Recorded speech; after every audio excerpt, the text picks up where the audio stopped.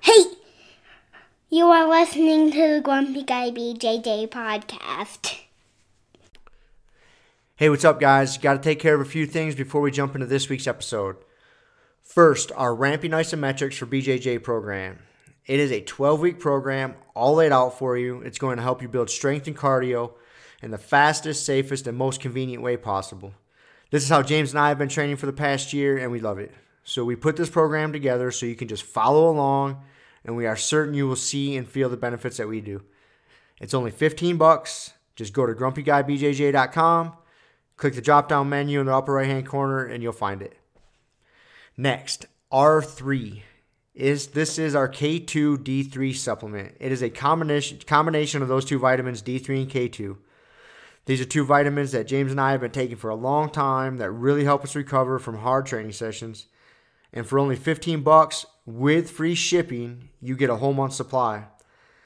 I was going to pull up some studies explaining the benefits of D3 and K2, but I'm not going to insult your intelligence and pretend to be a fucking scientist. I take it. It helps me recover. That's it. So for $15, check it out.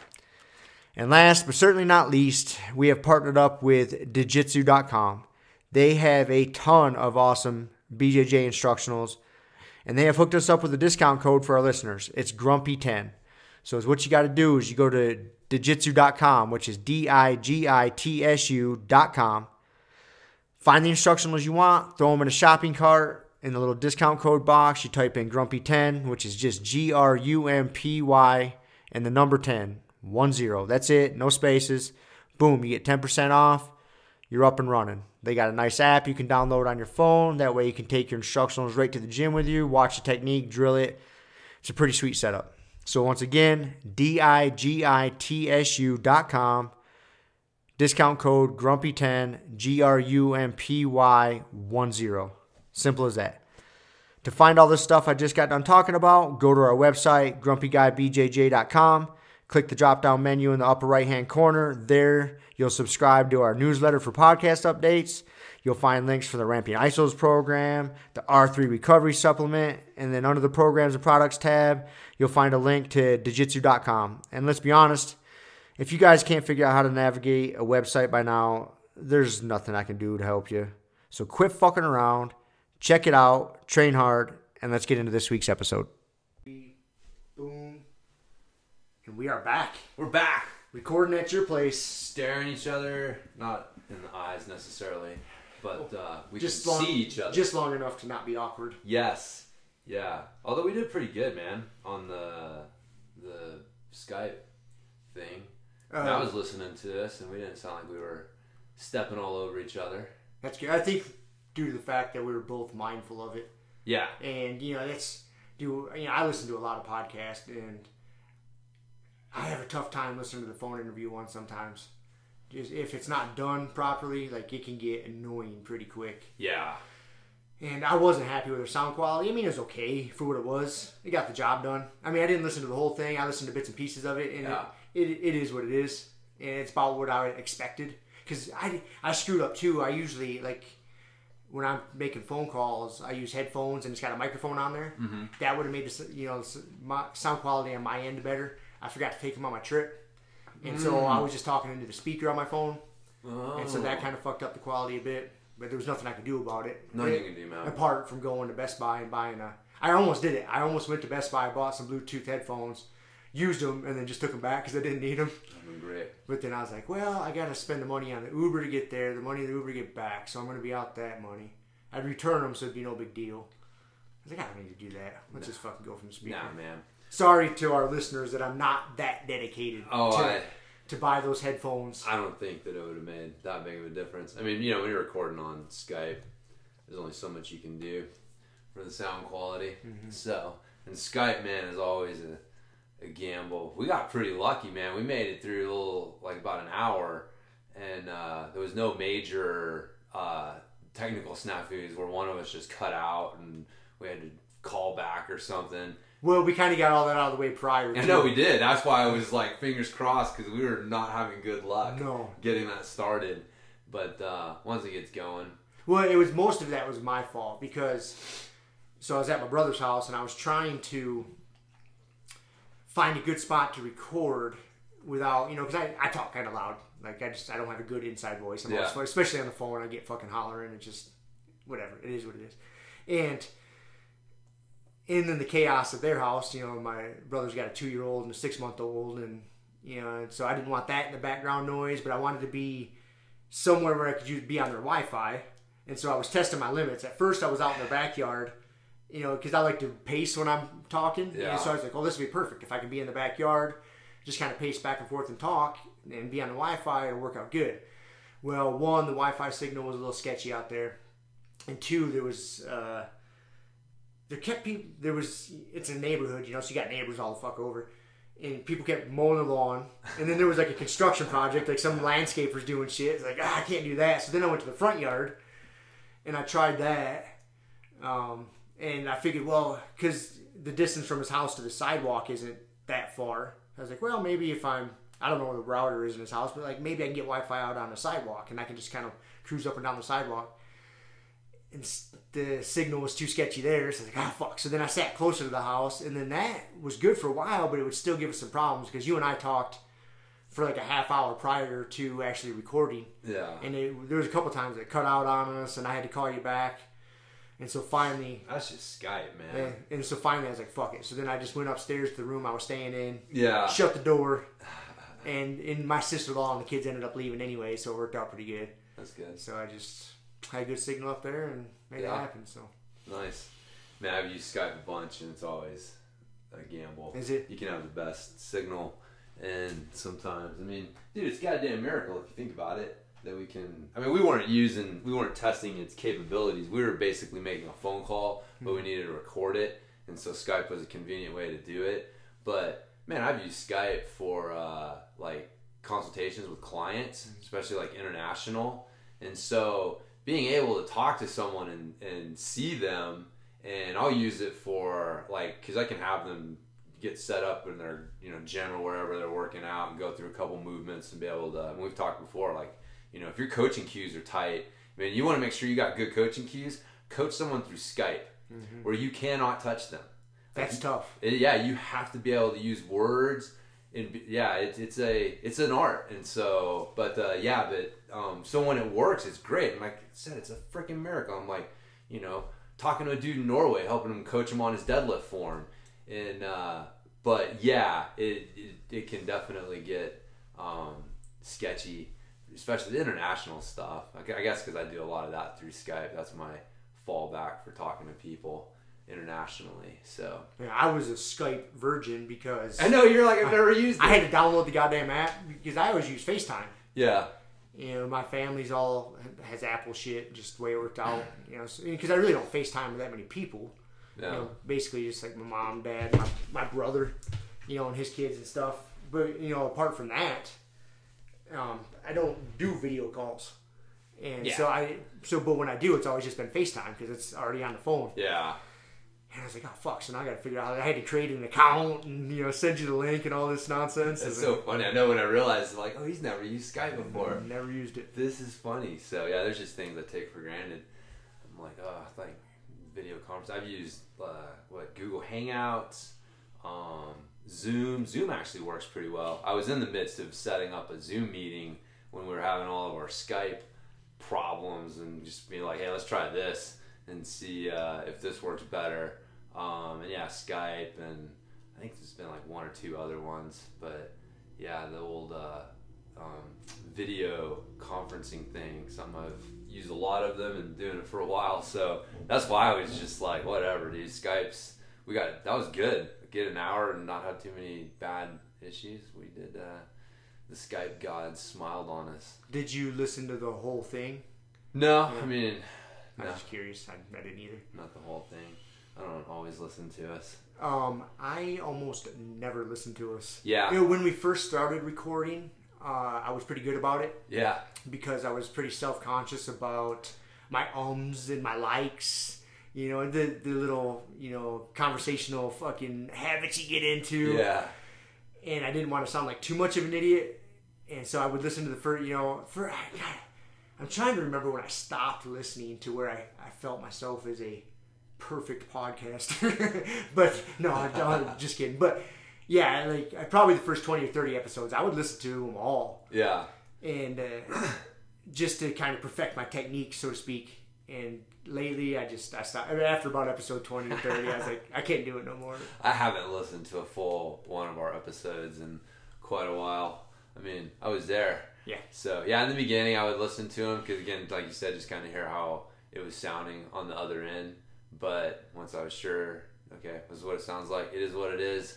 On that note, I want to ask what you think, and anybody listening that we know, or send us an email, because as the way we record it, it's in stereo. Through a setting I have on this microphone, and so when you're listening to it in your headphones or in your vehicle, you come through the right speaker, I come through the left speaker, or vice versa. It's kind of a cool little feature. Just this one of the settings on this microphone. Yeah.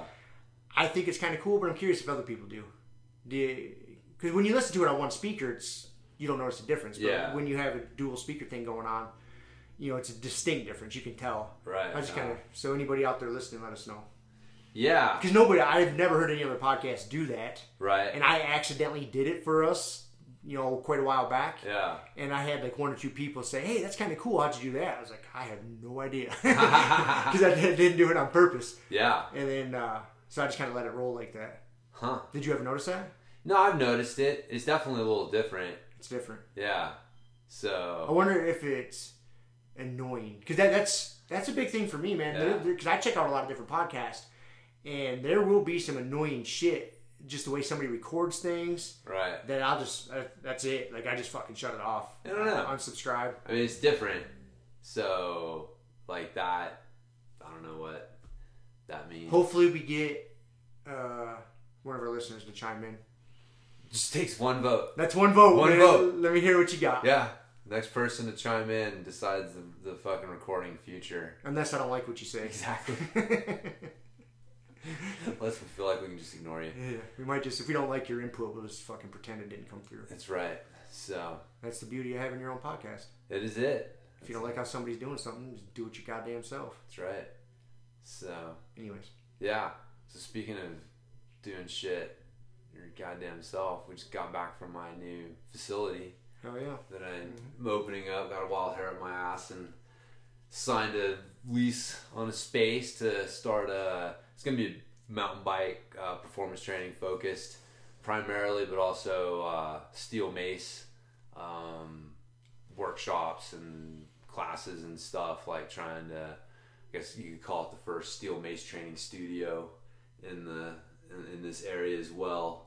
So yeah, now kind of excited to have a facility, something to do, have my own thing to work on. So but yeah.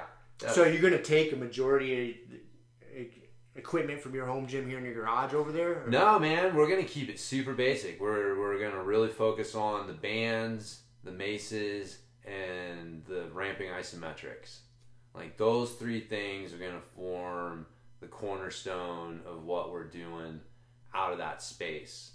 And so, because, you got the maces are fucking just awesome training tools. I told you I was playing around with actually combining bands with some of the mace movements and stuff, and so but the maces are a great training tool. The bands are great because you can use them for both isometrics and movement based stuff, and that's actually what we did this morning. Like Nick, when we did our workout, he hadn't done it yet, the one where we do the banded isometrics and hold it for the 90 seconds and then relax for 30 to 45 seconds and then do 5 reps against the bands. And man, something about that just feels really good, because you like the two extremes. You're going from isometrics to like a little bit of power. Like the bands force a little bit of a power element out of your movement because you have to race that tension to the top. And so the bands got both of those elements, and then you've got your ramping isometrics. That's why I like the rack. I don't know if you noticed that, maces and then bands, and then there was a jiu-jitsu belt, a white belt on the end, and like those are the 3 main training tools that we're gonna focus on. So yeah, it's not super expensive to outfit a small space, because man, the max number of people we can really work with in that space comfortably would be like, I'd say like 4 to 6 people, like 6 people if I had a workshop or something where they're like coming for free and or juggling around a little bit. But 6 would get kind of tough swinging maces around. See, that's what I'm saying. Yeah, it would be one of those where, because there's 2 different interactions with the interaction matters, right? Like what is the space? So if I say you're gonna have a training class, I'm gonna and you're gonna show up and you're gonna get a workout in, I'd probably limit it to 4. But if I'm having a workshop where it's not a workout, but we're gonna go over some steel mace exercises, you're gonna get a chance to practice them, get a little, you can get stations where 2 people are sharing a space. They come at it with a different expectation. Yep. Then you can fit a few more people in there. But yeah, it's not a huge space, so I don't need a ton of equipment. So I think I told you I ordered the 5 sets of bands, a few more jiu-jitsu belts, and then I think it was like 5 steel maces off of Amazon, and they're all prime with free shipping, and it cost me like less than $400. It's crazy for all that shit. Yeah. And so with some of the other stuff because I have a bunch of extra maces, like I don't know, I have like 6 of them, right? I don't know if you remember the story with how I got them, but yeah, when I went to the Onnit certification, they accidentally shipped me a bunch of maces because they had like extra equipment. That's how I got my Indian clubs. And so they were selling like used equipment, and I said, yeah, I'll buy this, ship it to me. And then for some reason they shipped me like a fucking half dozen maces too. And so they didn't want to take them back because they would have to pay for shipping. They would have had to pay for shipping. And by that point, they're just out money. So they sold them to me for like $20 or $25 each. And so that's how I ended up with like a half dozen Onnit 10-pound maces. That's awesome. And I've had them for a reason. I just don't know why. And so now I know why I got my space. So what weight maces did you buy? I bought a couple more 10s and a couple 15s. And so, man, honestly, I don't really... Dude, the 20, that's a lot of mace. It is a lot of mace. That's the heaviest one I have. I don't have the quad mace. I just have the 20. Yeah. That's a lot of mace. It's a lot of fucking mace. You gotta respect that thing. And it's like, I don't know who... if I am working with a Viking, I can always grab mine from my house because it's 5 minutes away. But there at the facility, I'm going to have mainly 10-pound maces and, a 15-pound mace. I'm going to have maces for sale. And so, I'll have a couple 10s and a 15 on hand that people can, buy or, my plan is to do consulting. So, like, people locally will come in and, like, your first session will be, like $150, but it'll include your equipment. You'll get a mace, you'll get a set of bands, and you'll get a belt.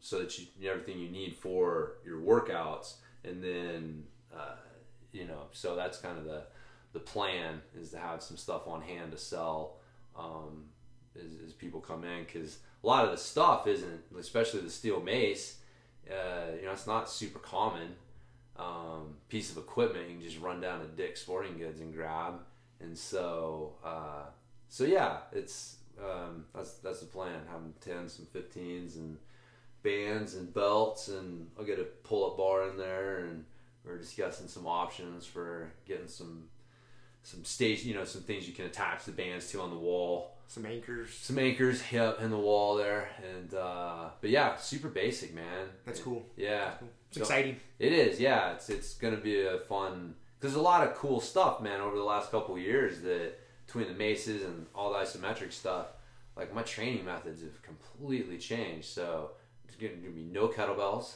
in there, and there's I'm not going to have an Olympic bar and plates, so we're not going to be doing like heavy deadlifts and stuff like that. But just from my experience and just the working with a couple people using the stuff, man, I think that you don't need that stuff. Like, you can get great results with just these 3 training tools. Add in a couple things, like eventually, like everything else, I'll get bored. Adapt and like sandbags. I love sandbags, so I'm sure sandbags will make their way in there eventually. Some medicine balls will make their way in there eventually. Mainly just because we got a cinder block wall, so we can. I like slam balls and medicine balls. Man. Yeah. This will be my first facility that has a wall that I can throw into. So even if you wanted to, a nice day, like you got the outside walls. Yep. You got stone block walls all the way around. All the way around. So yeah, you can do some stuff outside, a nice cool morning or something. Yep. Yeah, it's on that third of an acre, and it's got that cemented area right around it. It's supposed to be a parking lot, but man, I can get some tires and some shit out there, and I'll be just an outdoor training area. I'll keep a lookout for you when I head back to work, because that's how I scored my tractor tire. Yeah. Because I end up kind of delivering out in the sticks sometimes, and I'm driving a semi truck, and I drove past this house that just had like a half dozen big ass tractor tires sitting out front that said free. And so it's perfect, dude. I mean, I could have grabbed more, but I didn't know anybody that needed it. And this was 2 years ago or whatever I did it. And so literally, it was kind of early in my day, so it was kind of a pain in the ass. I had to move that tractor tire around about fucking a dozen times to do all my deliveries. But I just threw it in the back of my work trailer and cruised around all day with it. And at the end of the day, before I went back to the yard, I just kind of swung into my neighborhood, unloaded it, threw it in my driveway, and cruised down to work. Nice. So I'll keep an eye out for you. Yeah. I bet you I'll come across something. Yeah. I was going to check. I know there's a place here. Because I had tires at one of my facility, and I forget where I called it. Somewhere here in Fruita. They just were like, "Oh, you want them?" GCR. Yeah. Over on 22 Road. Yeah. So you can score some tires. I'm sure it's riveting for the podcast, but. Hey man, you need tires. You look around. It's a great training tool. Tires are fucking awesome. To flip in, for hitting with your mace, that's such a good. Dude, even like some basic like box jumps, jumping up on them. Yep. You know, yeah. I mean, they're like some good training tools for sure. Durable. You just leave them outside. Yeah. Who cares? You know. Yep. Yeah, tire flips are great, man. Talk about a self-limiting exercise. Yeah. I mean, of course, like everything else, people can take it too far and fuck it up, but of course, if you do it right. I remember we had the gym that I managed in Texas, had a huge fucking parking lot, and it was never full. And so one of the guys, I think he was dating one of the girls that worked there, but he had these tractor tires, and we started working out. We hit it off, and this is like early 2000s, right? Like the very beginning. Like, everybody takes this shit for granted. But tire flips have not been a thing forever. Like, there was a time when no one had ever even heard of the fucking tire flipping. And it was around, like, early 2000s. I don't know. Again, just my own history popping out. This is... remember John Davies? The name Renegade trainer. Renegade Rows are his invention. That's why they're called Renegade Rows. Okay. He, whatever, popularized them, invented them, whatever the fuck. And so... But he was the Renegade trainer... And but he was one of the first guys that I remember talking about this weird shit, like flipping tires and wheelbarrows and lifting with bands and like a lot of the stuff that we think about today is like quote unquote functional training. Again, like late 90s, early 2000s is when he was doing his thing, and he's still around, I think, but yeah, so again, I'm reading this shit online on Old T Nation and talking to people, and we're like, dude, kettlebells, what the fuck are those things, man? Like, should we order one, or tire flipping and shit, and do you got tires? And guys like, yeah, I got some tractor tires, I'll bring them over. And so he brought over a couple tractor tires, and one was a little one and one was a big one, but the little one had the hub in it still.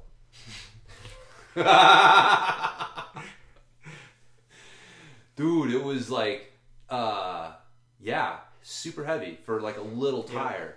And but dude, we would get out there and have some fun. We got a sledgehammer. I'd keep it locked up in my office because I didn't want like people having access to it. The tires were out in the parking lot, and people would look at us when we were out there training, but nobody ever like went out there and tried fucking around with them themselves.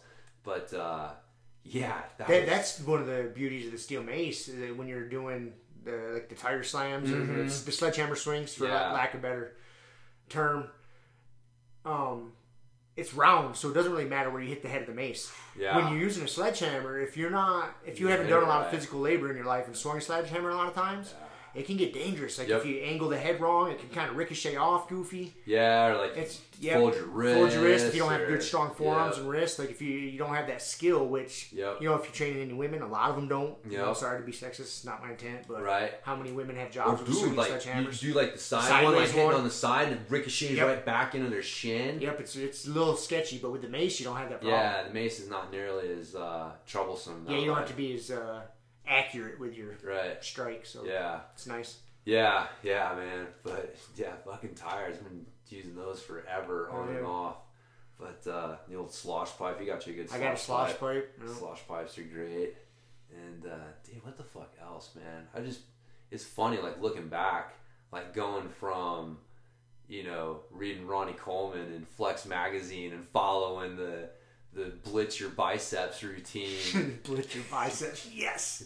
That was the roots of it, man. Like that was when I first started working out. That was it, and then like transitioning into this, like I went through a little bit of an Olympic lifting phase, and then the whole functional renegade training, and then kettlebells, and now the isometrics and the fucking steel mace. So I'm pumped.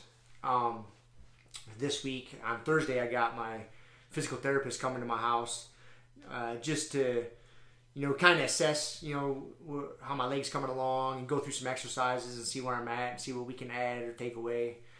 And while I was traveling there like a couple weeks ago, I hit her up and said, hey, I'm a little concerned about my leg strength. I don't think I'm quite where I should be, because I'm trying not to do too much. I'm really, it's a delicate balance. Like if I just act like my normal self, I'm gonna do too much, and I'm smarter than that. I don't want to go through another surgery, so I want to do as much as possible without fucking myself up.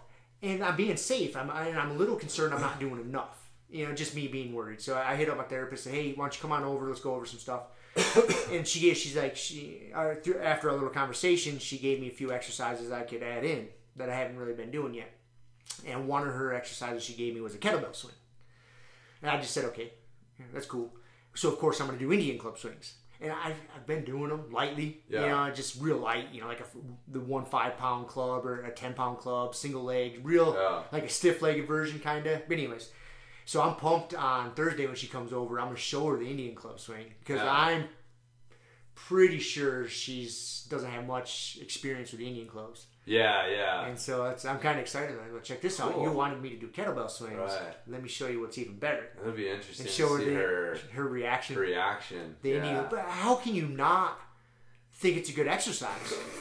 Like if you have, you're going to be on a more athletic leg stance because you don't have the kettlebell going between your legs. You're right. My hands are on the outside so I can keep my shoulder blades back. Good fucking posture. Like there is no comparison that. From an athletic standpoint, that is a better exercise. And if you really want to take it, I would do the catch.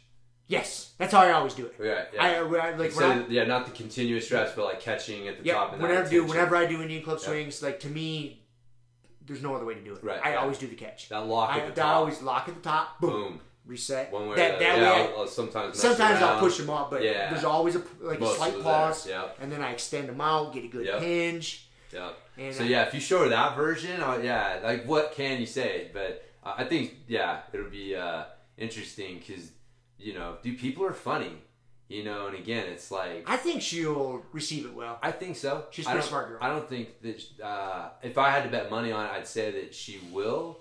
If I wouldn't be surprised if at first she was a little defensive, just like. I don't know what this is. Like, I know this. I know that this is good. You're showing me something and telling me it's better. I don't know what it is. I need to look into it or something like that. And then maybe after looking into it and checking it out, like, coming around. But, it's funny, man. People... Her and I understand where you're coming from. And if I didn't have the relationship with her that I have, we've worked together quite a bit. I've known her for quite a few years. Oh, yeah. And we bounce ideas off each other. And she knows... I mean, not to be an arrogant dick, but I kind of know my shit when it comes to exercise. And I don't have the certifications and the degrees she has, but I'm not inexperienced. Yeah. And so I think when she sees that, I'd be like, hey, you wanted me to do the kettlebell swing. Yeah. Why don't you assess this? And No, yeah. I think she's going to be kind of pumped. She's going to be like, oh. I'm just a cynical asshole when it comes to showing, especially people with credentials, because the thing is the degrees have been given, right? The papers have been written based on this way of thinking about it, this exercise being the answer, right? And so I'm just saying, like, human psychology is crazy. It's so fucking interesting. It is not rational. It's not logical. And so, like, me personally, and again, this is probably me because I have so many of these fucking conversations, like with clipless versus flat pedals. Super intelligent people that I have great relationships with, that for whatever reason just cannot let go of being sure that they know what's going on when it comes to pedal stroke and pedals, and just having to be like, hey man, like, at this point this makes no logical sense, and so you're on a different level right now, so we're just gonna smile and continue to move on because we're not discussing this anymore. So maybe it's me because I'm cynical that way, but I just anytime you introduce somebody with letters behind their name to something new, it is. You just always have to. I'd be really curious to hear what somebody's argument for the kettlebell swing being better or more beneficial than the Indian club swing. Yeah. If you demonstrate them both, like, it's Me too. Because I can demonstrate both those techniques pretty, like, almost perfect. Like, I can do them pretty well. I've done thousands of both of them. Yeah. And if I was to pick up the kettlebell, do some swings, whether you want Russian style or even go CrossFit American style, whatever the fuck makes you happy. And then I'll do some Indian clubs from a physical therapist athletic standpoint. I'd be like, explain to me why this one would be better. Like, I know. I couldn't, because, like, when I see what you're saying and I understand where you're coming from, but I always try to think of how, okay, if someone's going to argue this, like, I try to argue, okay, let's pretend I'm them. How would I argue it? Like, I can't come up with an argument. That's where the logic leaves the building. Because there are certain things that I think are self-evident, and for you to continue to argue against them shows, like, okay, wait a minute. We're not being logical here. No. We're being emotional. And so we're done having a discussion, and, because there's no moving on this, like, at this point.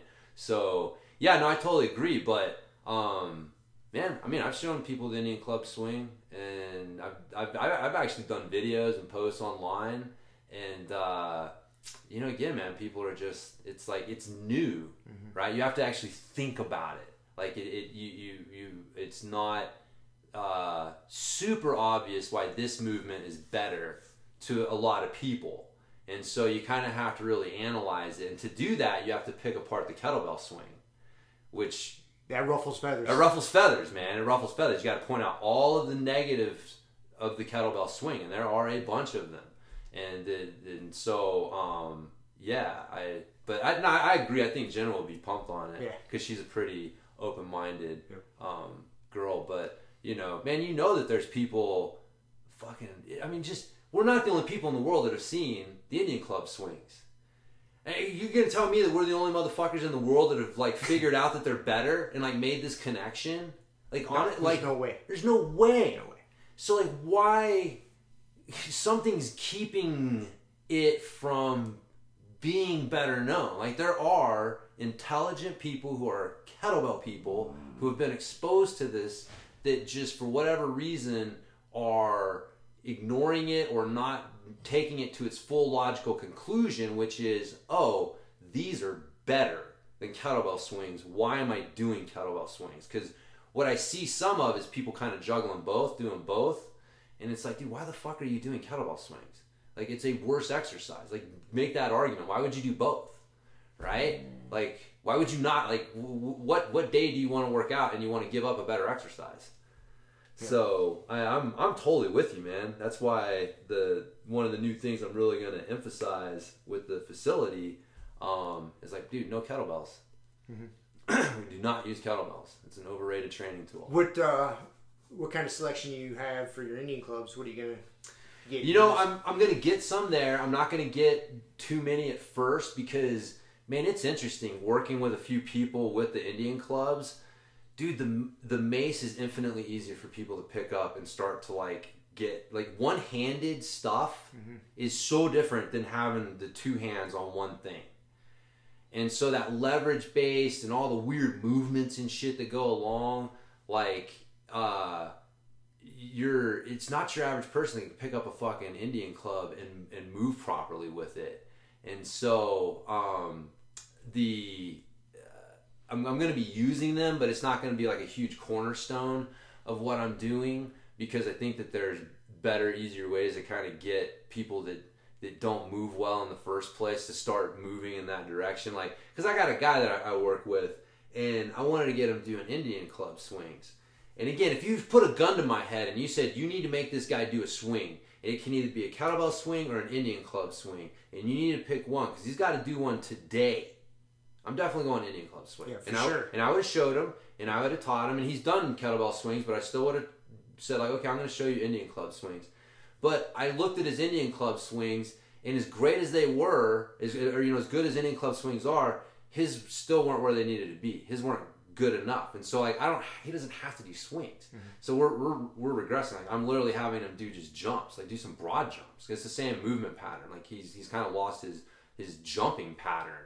And so we're scaling it back a little bit. And so that's kind of the thing that I'm realizing is that, especially with mountain bikers, because they're so locked up in their hips because they spend so much time sitting down, and it's the way that most riders are taught to ride is so detrimental to their mobility and movement, and it's not the right way. Like, this whole like sit as much as you can and only stand when you need to is the fucking wrong way to do it. You should be standing as much as you can and sitting down to recover, and then stand up and sit down to recover. Like, that's the better way to do it.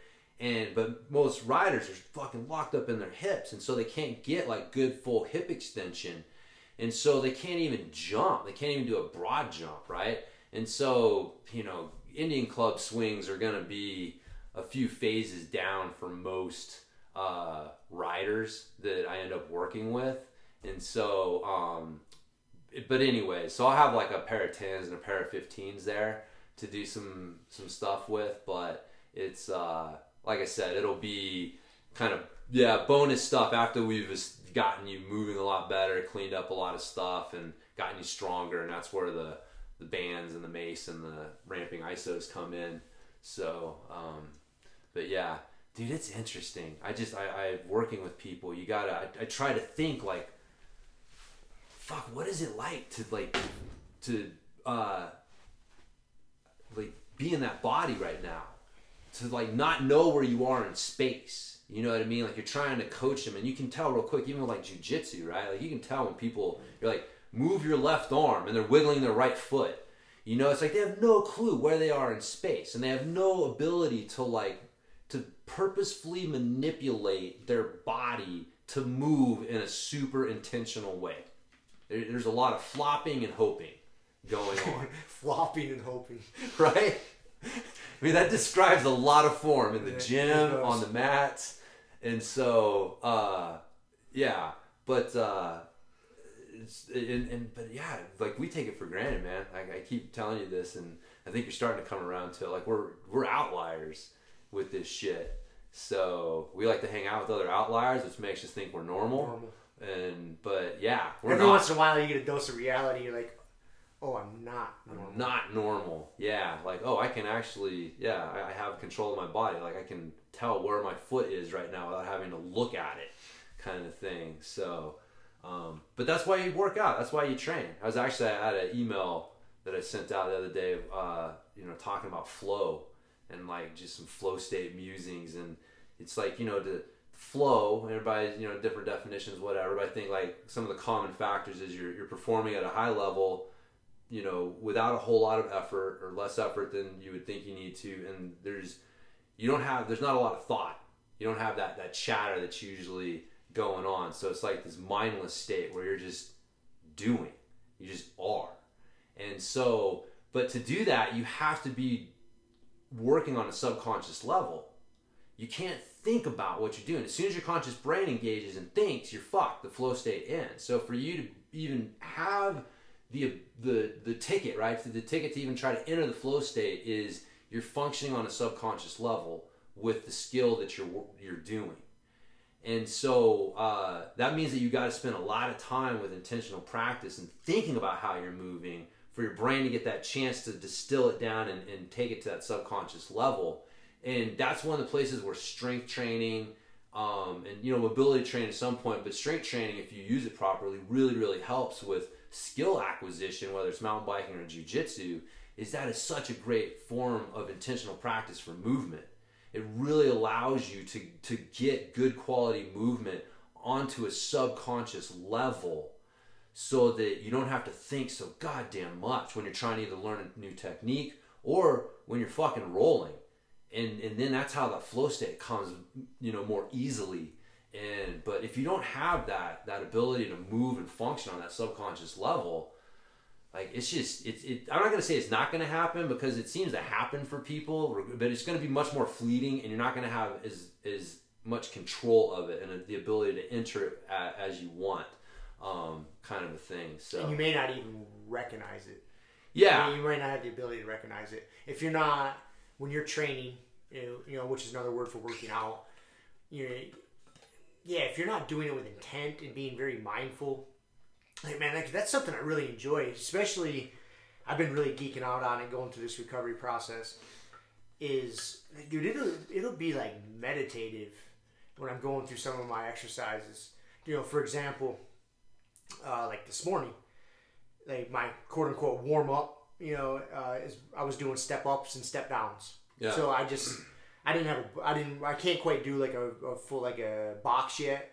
Just my leg. I'm not supposed to. So I literally just had 2 45-pound plates and a 35-pound plate. So what is it? 18 inches high, something like that, maybe 2 foot high.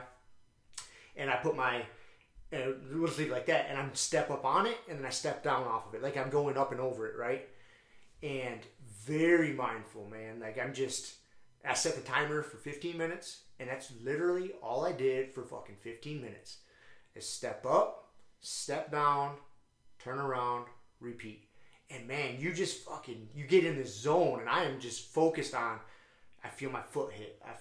Because when you're like going down a set of stairs, you're doing a step down, a lot of us just kind of rush through it. You just go through it. Yeah. When you are doing it to train your leg, like you really slow it down, because it's tougher than you think. Like even when I do it on my non-surgery leg, like, okay, I don't just want to go through this motion. I'm not just trying to get 1,000 reps.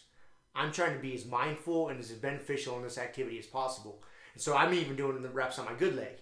And just stepping down really slow, dude, you can feel all the muscles that you're using and working. And it is like a zen thing. I just kind of check out and just like boom, boom, boom. And it's so satisfying. Yeah. It really is. It is a form of meditation. Because you can just really geek out on all the muscles. Oh, I feel my calf kicks in here, my quad kicks in here, my glute kicks in here. I'm just boom, boom, boom, down, repeat, boom. Like dude, I like it. I really enjoy it. Yeah, me too, man. That's why I don't understand when people say they don't like drilling.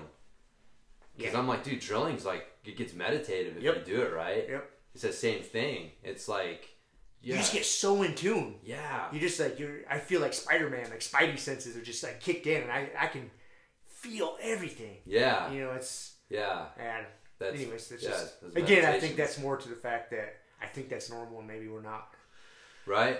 Maybe not, but I think it's important, man, that mindfulness. It's funny because I've started like calling things like isometrics or meditations with tension.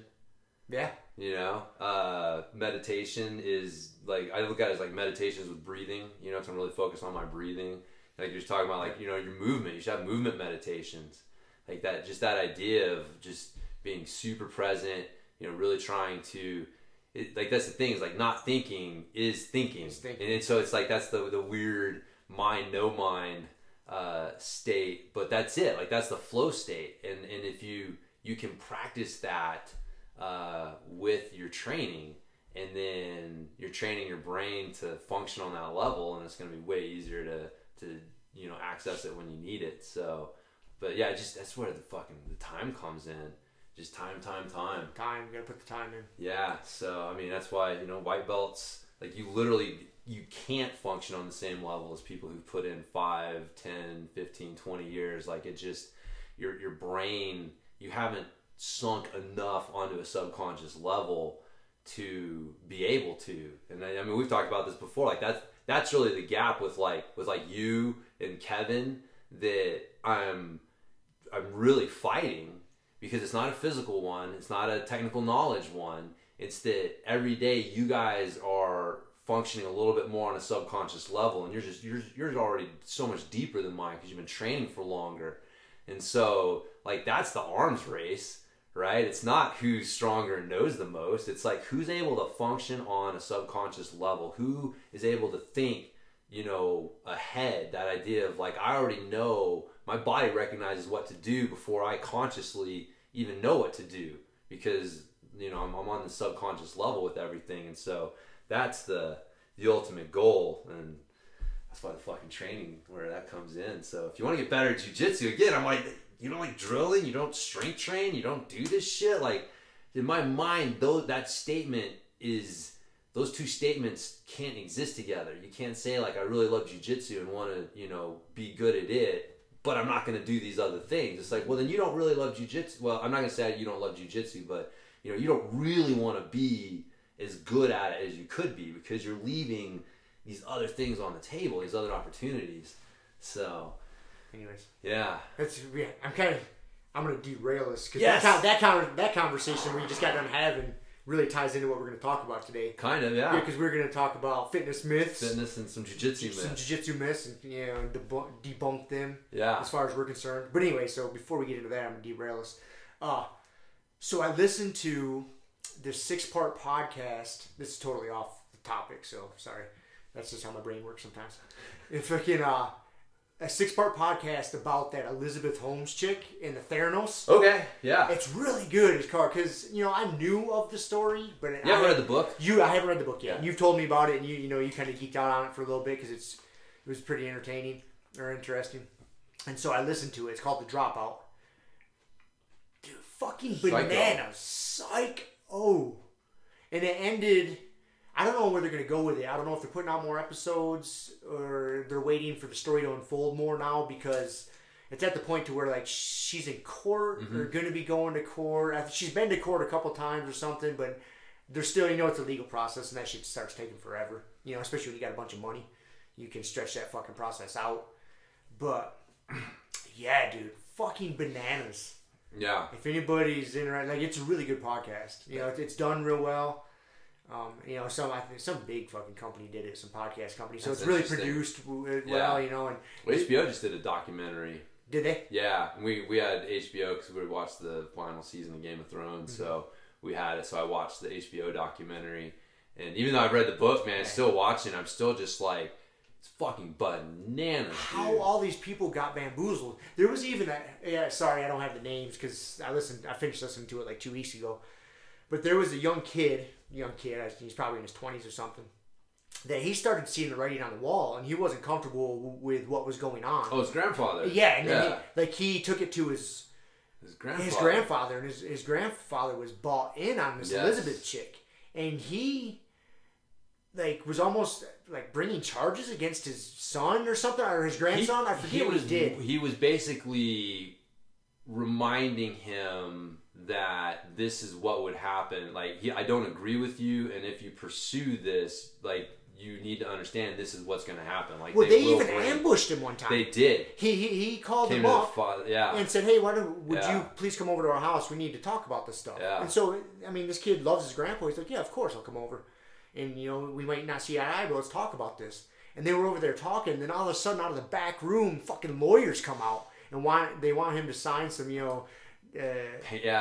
some sort of document saying he's not going to take it to the press or whatever. Yeah. What the fuck? And then eventually the grandpa learned, and he came around, and dude, he had a really good statement. Again, I'm gonna fuck it up, but he said something like, "Man, I'm so proud of my grandson for he handled that situation exactly the way he should have, and I was wrong." Yeah. And even though I'm grandpa, and I was coming at him, he stood his ground because he felt it was right. Yeah. And that's exactly how he should have done it. Yeah. That's crazy. That's how much, what the fuck, dude? Like, right? This, at no point in time did this technology she came up with do anything close to what she said. Nowhere near. And, you know, they bamboozled fucking Walgreens.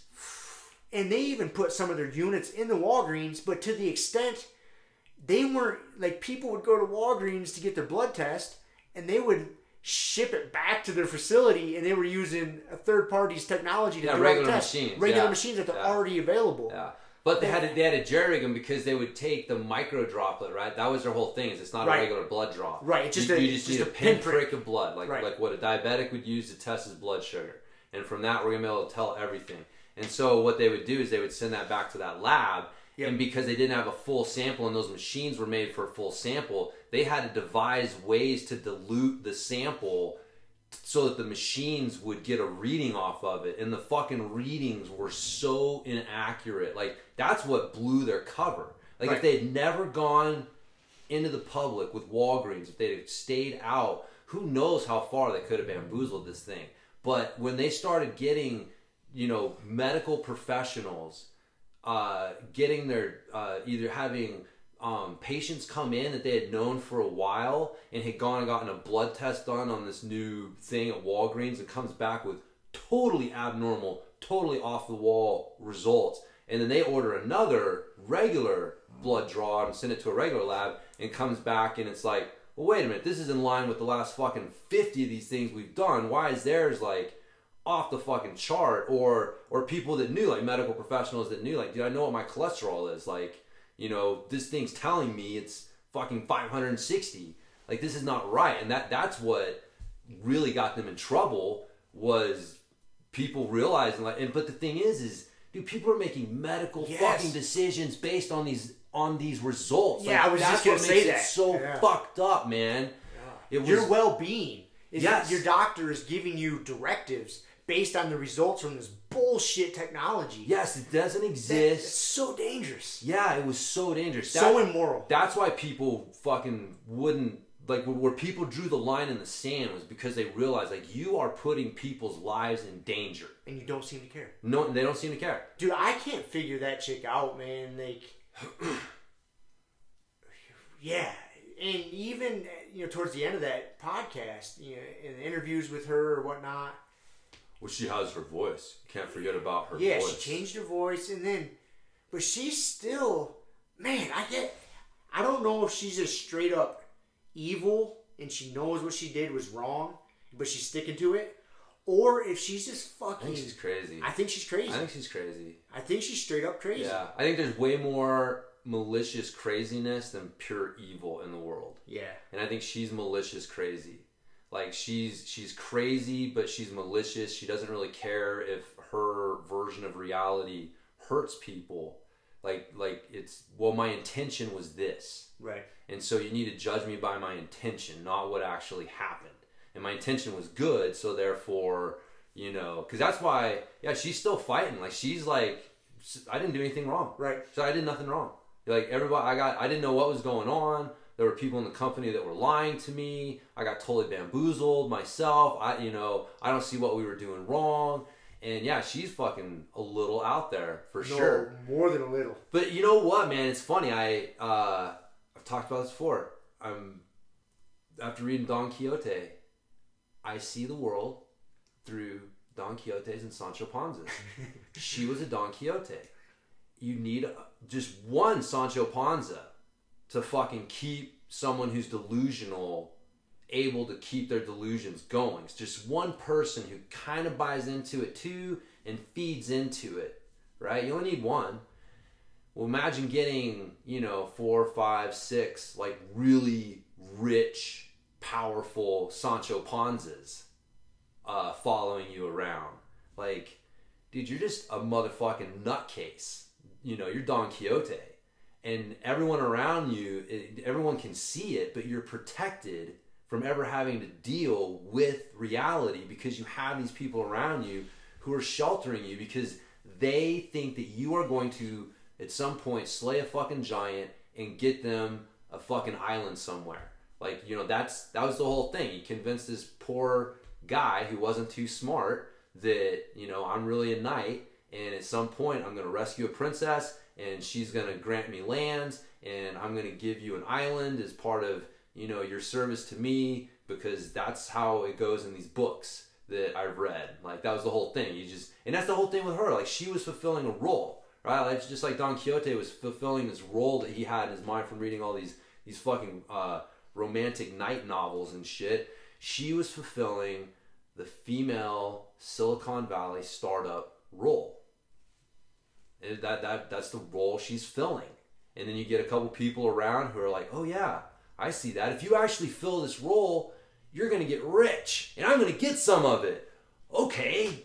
Like, it's exactly what it is, man. It's this fucking story as old as time. That's why It's so crazy. It's so crazy. All it took is she, you know, hoodwinked one rich, really respectable guy. That's all you needed. And then his buddy, who's also well off, was like, oh, if he's in on it, I don't have to dig into it that much. He must have. Let's go with it. Then it just snowballs. Snowballs. And then you get that many powerful, rich people on your side. It goes a long ways. Yeah, it's crazy how far it'll go. Yeah, dude, that's like, it's insane. It's a lot like that Fire Festival thing. Yep. Very similar to that, very man. similar. Very similar, where you're looking at this dude going, who could not see through his bullshit from day one? Like, how did this motherfucker get this far into the game? And then you look into it and you're like, oh, he had these rich fucking old people backing him who, you know, were buying his bullshit and kept feeding into his nonsense, and it just got taken to the point that, like, people show up on an island and there's nowhere to stay and no fucking water, nothing for them. No food, no nothing. Hey, hope you've survived this fucking night of anarchy. Like, it is a very similar situation. Yeah. Very similar. Yeah. And the guy denied, never admitted being wrong, you know, even fucking tried to open another hustle. And but he ended up going to jail. I think Elizabeth is going to go to jail. Like, the line gets drawn at putting people's lives in danger. I would hope so. You know, that is a hard fucking line to where people are getting medical directives from the doctors based on their tests that were super inaccurate. Yeah. It's just so immoral, man. It's immoral. It is. You can't do that. You can't do that. No, man. Not, but yeah. But anyways, it's worth a listen. The book or the documentary, like, check that story out, because I'm sure you've probably heard about it, but if you haven't looked into the details, it is a super interesting story. And it is true, man. Like, fact is way stranger than fiction.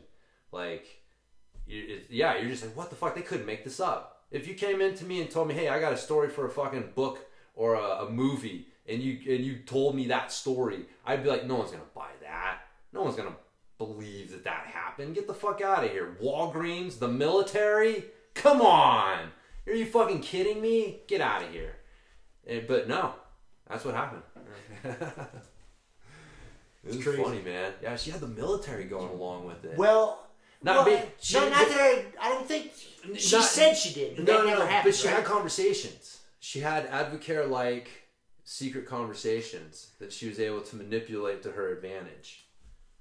She was, but do you know what I mean? But just to get your foot in the door to talk with the high ups in the military about introducing a technology to save soldiers' lives. But she just bullshitted about that. Like, she bullshitted about it actually being deployed and them using it. Right.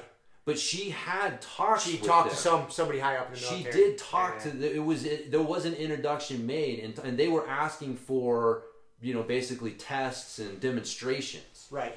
Right. And so she would just say it was, and that never fucking happened. But dude, you and I could. How do we even get a hold of someone at the military to tell them that we have a bullshit technology? Right. Right. Like, we couldn't get that meeting. You know what I mean? So even the fact, like, she never got to the point that she said she did. The fact that she even got a foot in the fucking door and was able to talk to someone so that she could take it to that next level and start lying about things is crazy. And on that, and then how she ended up getting all the money from Walgreens. You know, they kept saying, "Hey, we want to see this technology," and they were never able to show it to them. But they still got, like, what, it was like 100 and some odd million from Walgreens? Man, and they had to pay it back, right? Yeah. Or she's trying to pay it back, I'm not sure. But yeah, she duped. I mean, you got to assume the people that are doing the business deals for Walgreens that high up are pretty smart fucking people, right? Yeah. I mean, it's smart in business sense, Yeah. obviously not in blood testing sense. But she duped those guys into it. Yeah. Without ever showing them the technology. They had very orchestrated tests that, like, if you wanted to believe the technology worked, the test would confirm what you already wanted to believe. Yeah, okay. If you walked in there with a critical mind, the test seemed a little suspect. But they were right there enough, you know what I mean? Because They wanted to believe. They would literally do a drop of blood, like take them out to do the rest of the tour. Somebody would come up, grab the drop of blood, run downstairs, do the test downstairs, run back up, and program the test into the Theranos machine and get the fuck out of there. And the person comes back in and they think that their blood test has been done on the Theranos machine. There's no way for them to really discern that it wasn't. Right. The way that they had it all set up. So, you know, again, if you want to believe, if you think that, like, dude, the military's in on this, you know, must be good. Must be good. You know, this, you know, investor who's, probably dropping a package off. You know, some investor or whatever that, you know, like that's the thing. Like you said, it took one person to start the dominoes. Yep. And then everyone's looking, being like, dude, all of these people are behind her. They can't all be wrong, can they? Somebody in there did their due diligence. Somebody. So I don't have to. Right. No one ever did. No one ever did. That's the thing. That's what's so crazy. Yep. Yep. And there was, like, very early on, like, one of her professors at Stanford. And she only went to Stanford. I think it was Stanford. Less than a year. Less than a year. Like Yeah. a fucking semester. Yep. And when she told one of her professors her idea, and the professor's like, that can't happen. That's not possible. It's not possible. Yeah. Like, I'm pretty skilled in this, and that's not doable. Yeah. And so there was people early on that were like... Yeah. And she just said, I don't want to hear it. Yeah. Like, I don't believe it. Yeah. Oh, yeah. So when someone's trying to change the world, they get that a lot. Yeah. You know, Yeah. she had some sort of line like They've that. got their lines, man. Their whole, like, you know, well, if you're not a solutions-focused person, maybe you're not, you know, belong here, right? Like, it's like, don't come to us with problems, you know, because you're just finding problems. Come to us with solutions. It's like, how do you argue with that? Like, sometimes there are legit, like, yes, there's something to that, but when you take it to the extreme, like, there are no problems. Only people who refuse to find solutions. So we just got to fire everyone, or it's like, it's insanity. But yeah, it's a good story, man. It is. It is a good story. So I didn't expect that as your hard left. No. I figured you would, but I knew you'd dig talking about it. Yeah. Do you want to talk about, you know, this kind of goes along with being hoodwinked.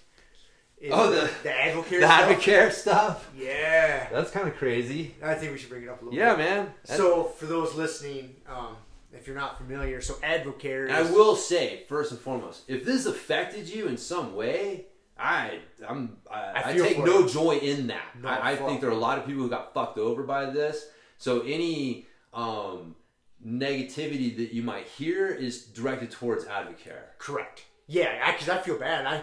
I mean, I don't know if...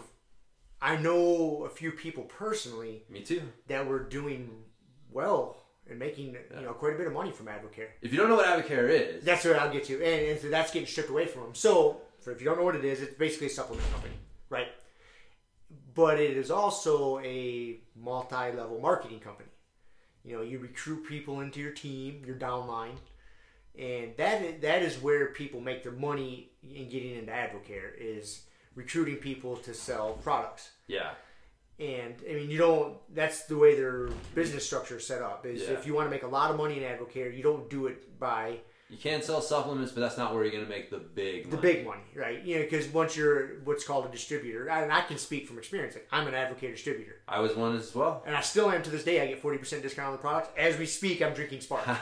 So, I come from a little bit of experience. Like, and I started doing this back in 2009, 2010, somewhere in there, I think. Yeah. Maybe before that even, 2008. But that's, if you want to make big money, you got to build a team. You got to have people in your downline. So in essence, making money off of them. You're making money off of them. So in essence, it is like it's a multi-level marketing, or the dirty word, a pyramid scheme. Yeah. And they got busted by the federal government So the initial, so we'll have stories. The stories. Yeah, it's evolved. Even after talking to you and Kelly today, it's changed in my mind a little bit. So how I became privy to it is like a month or two ago. Being that I'm still a distributor, I still pay my monthly or my yearly fee so I can keep my discount level up, and I don't sell much. I got a few people still signed up under me that buy stuff randomly, so every once in a while I'll get some random money deposited into my account from Advocare, but it's like nothing, right?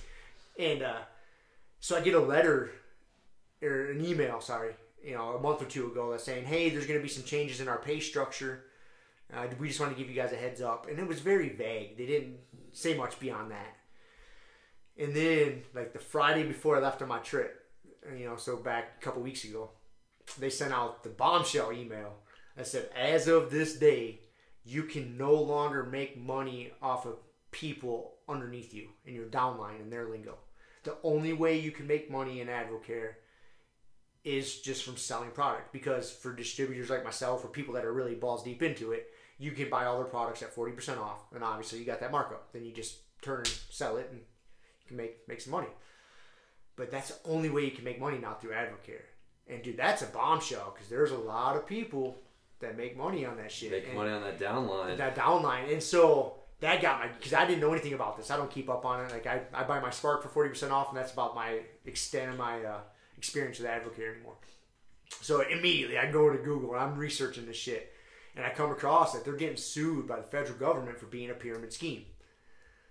And I was blown away by it. Like, holy fuck, man. But you guys had an interesting take on it. Well, yeah, again, I guess we gotta look into it a little bit more, because it's like, if they're being, I guess it wasn't that they were being sued, it was that they were being threatened to be sued. And they took this action preemptively in order to avoid the lawsuit and not go through it and deal with it. They were changing their structure. I thought... See, that again, it's like that is a difference. Did the federal government actually declare them a pyramid scheme and were bringing a lawsuit against you? Or was there talks and the government was telling them, look, this is what we're planning on doing. This was their threat. And they said, well, okay, instead of facing that and fighting you on it, we'll just go ahead and make this change. Oh, see, I haven't done a ton of looking into it. I assumed the federal government said you cannot pay people like this anymore. Yeah. Like, I thought they put the mandate down. Well, you know what I'm saying? Like they can say that, but then they have to take them to court if they're not going to do it. Okay. You know what I mean? And so that's where it's like, did they actually take were the papers served? Did the federal government say federal government versus Advocare, as a pyramid scheme operation, and we're going to prove it and force you guys to stop doing this, right? Like that's one thing, but like them telling them, hey, we're investigating you as a pyramid scheme.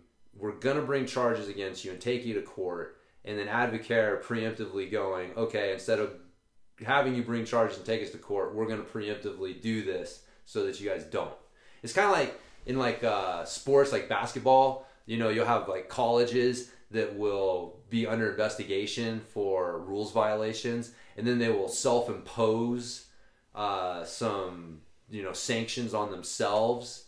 And the hope a lot of times is that the NCAA is not going to pursue it. Yeah, either they're not going to put on more, or they're going to be more lenient with what they do because of these self-imposed sanctions. So, but again, that's a different thing than the NCAA taking them all the way to court and then fighting it, and then at the end of the day saying forcing it that way. So anyways, the understanding from what Chieli did, the research Chieli did, was that it wasn't that they actually got taken to court. Is that there was a threat of being taken to court, and that they preemptively chose to do this rather than face going to court and potentially losing all that money, in a lawsuit and stuff like that. So, but what the rumor around the campfire is that the federal government's not the one that initiated the talks.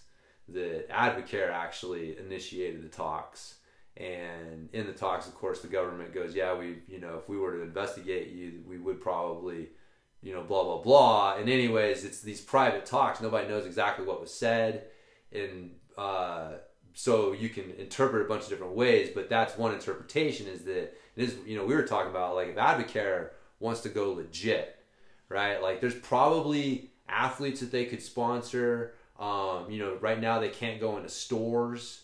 There's events that probably are a little sketched out about the multi-level marketing pyramid scheme kind of, taint, I guess, that they have. And so if you want to take your brand to like this next level of legitimacy in the sports world, like you want to be seen as a really legitimate sports brand, you kind of got to drop the multi-level marketing thing. It's just, there's a little stink to it. Yeah, it's just not, there's too many people have a negative feeling towards it. And so it makes sense that they would, if that was their goal, which it seems like it, because they have the Advocare Bowl. We were talking about like at one point, they sponsor like Drew Brees. They have some other athletes that they sponsor. So they're obviously trying to become a more legitimate sports, a bigger entity in the sports world. And so, yeah, I think they're just, reading the tea leaves saying like, we're going to have to dump this multi-level marketing thing. So how can we do it? And save face. Oh, the government was threatening to sue us. And so we made this change in order to stop being sued. So they don't look like the bad guys. Right. It wasn't us. It was the government threatening us kind of thing. So that is an interesting take. Yeah, I hadn't even thought about that until talking to you and Kelly this morning. Yeah. So yeah, I'm interested in it. I'm gonna kind of keep my eye on it, and do a little digging around and see what comes of it. But yeah, I feel bad for the people that were making a lot of money on it, because there was some people making some good money on it. There's some people making a living. Yeah. I mean, there's some people who basically woke up that day that email told them their interpretation is, I don't have my mortgage payment coming in this month. I got fired. Basically, they got fired. I got fired, yeah. I don't have effectively enough money to pay my bills this month coming in. And I thought I did, because I put in all this work and done all this shit to build this team like they told me to. And, man, that's it. It was, because my thing was, if the government really was bringing charges and it got to, like, that's the point that it got to, is like, dude, is the government starting to crack down on these things? Like, is this the first of many to come of these multi-level marketing companies that are going to start getting, I don't know if Herbalife is still a thing. I think they're still around. Is that Amway? Are they still around? Probably. I think Amway's still around. I just know, like, in the supplement field, like, you got the USANA, you got Herbalife, you've got, God, what the fuck else? There's, like, Melaleuca. Yeah, I mean, they're kind of a pyramid scheme type thing too. Yeah, like you have several in the supplement world. These people, these companies, and so, Anyways, it's a crazy story. It affected a lot of people.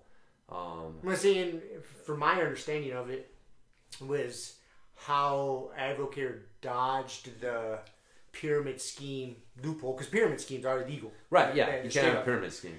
And how they dodged it is someone in your downline can out-earn you. Yes. And they can significantly out-earn you. There's a cutoff, like a percentage cutoff, of what you can make off of them.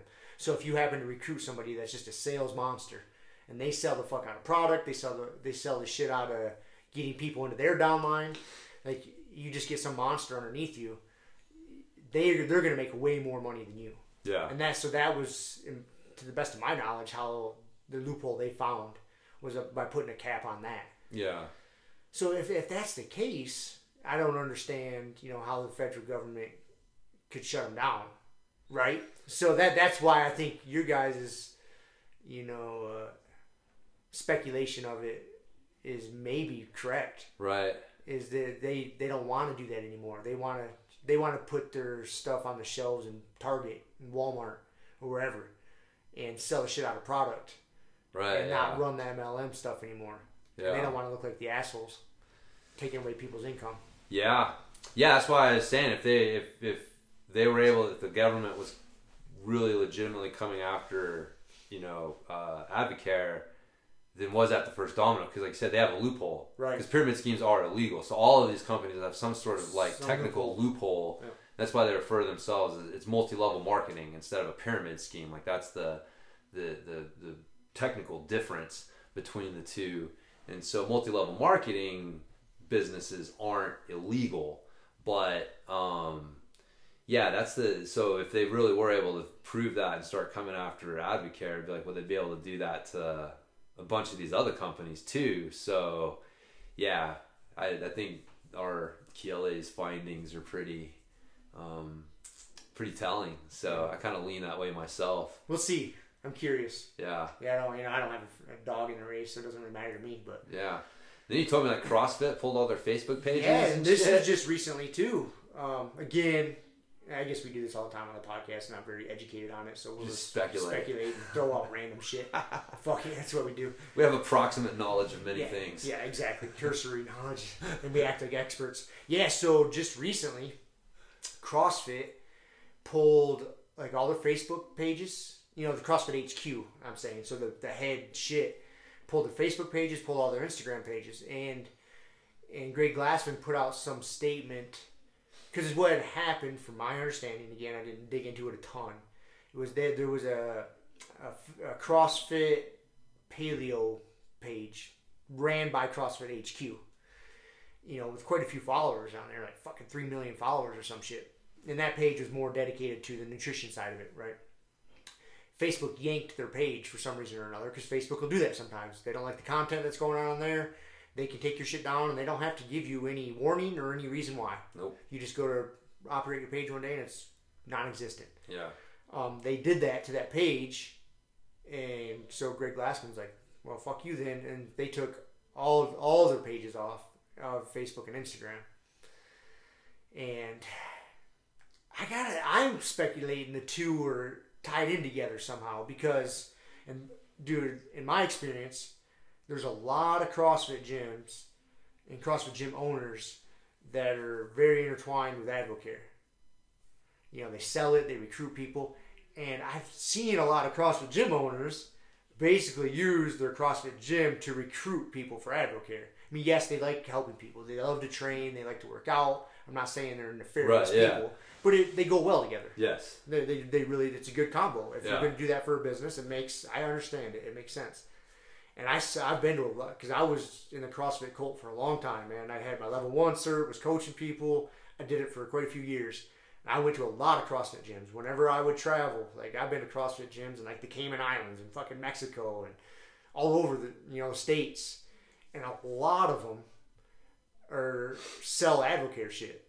They have it in their gym, or maybe some of them are more involved in it than others. Yeah. But a lot of them have something to do with Advocare, just kind of common. Yeah. It's more common than not. And so the fact, again, I'm reaching.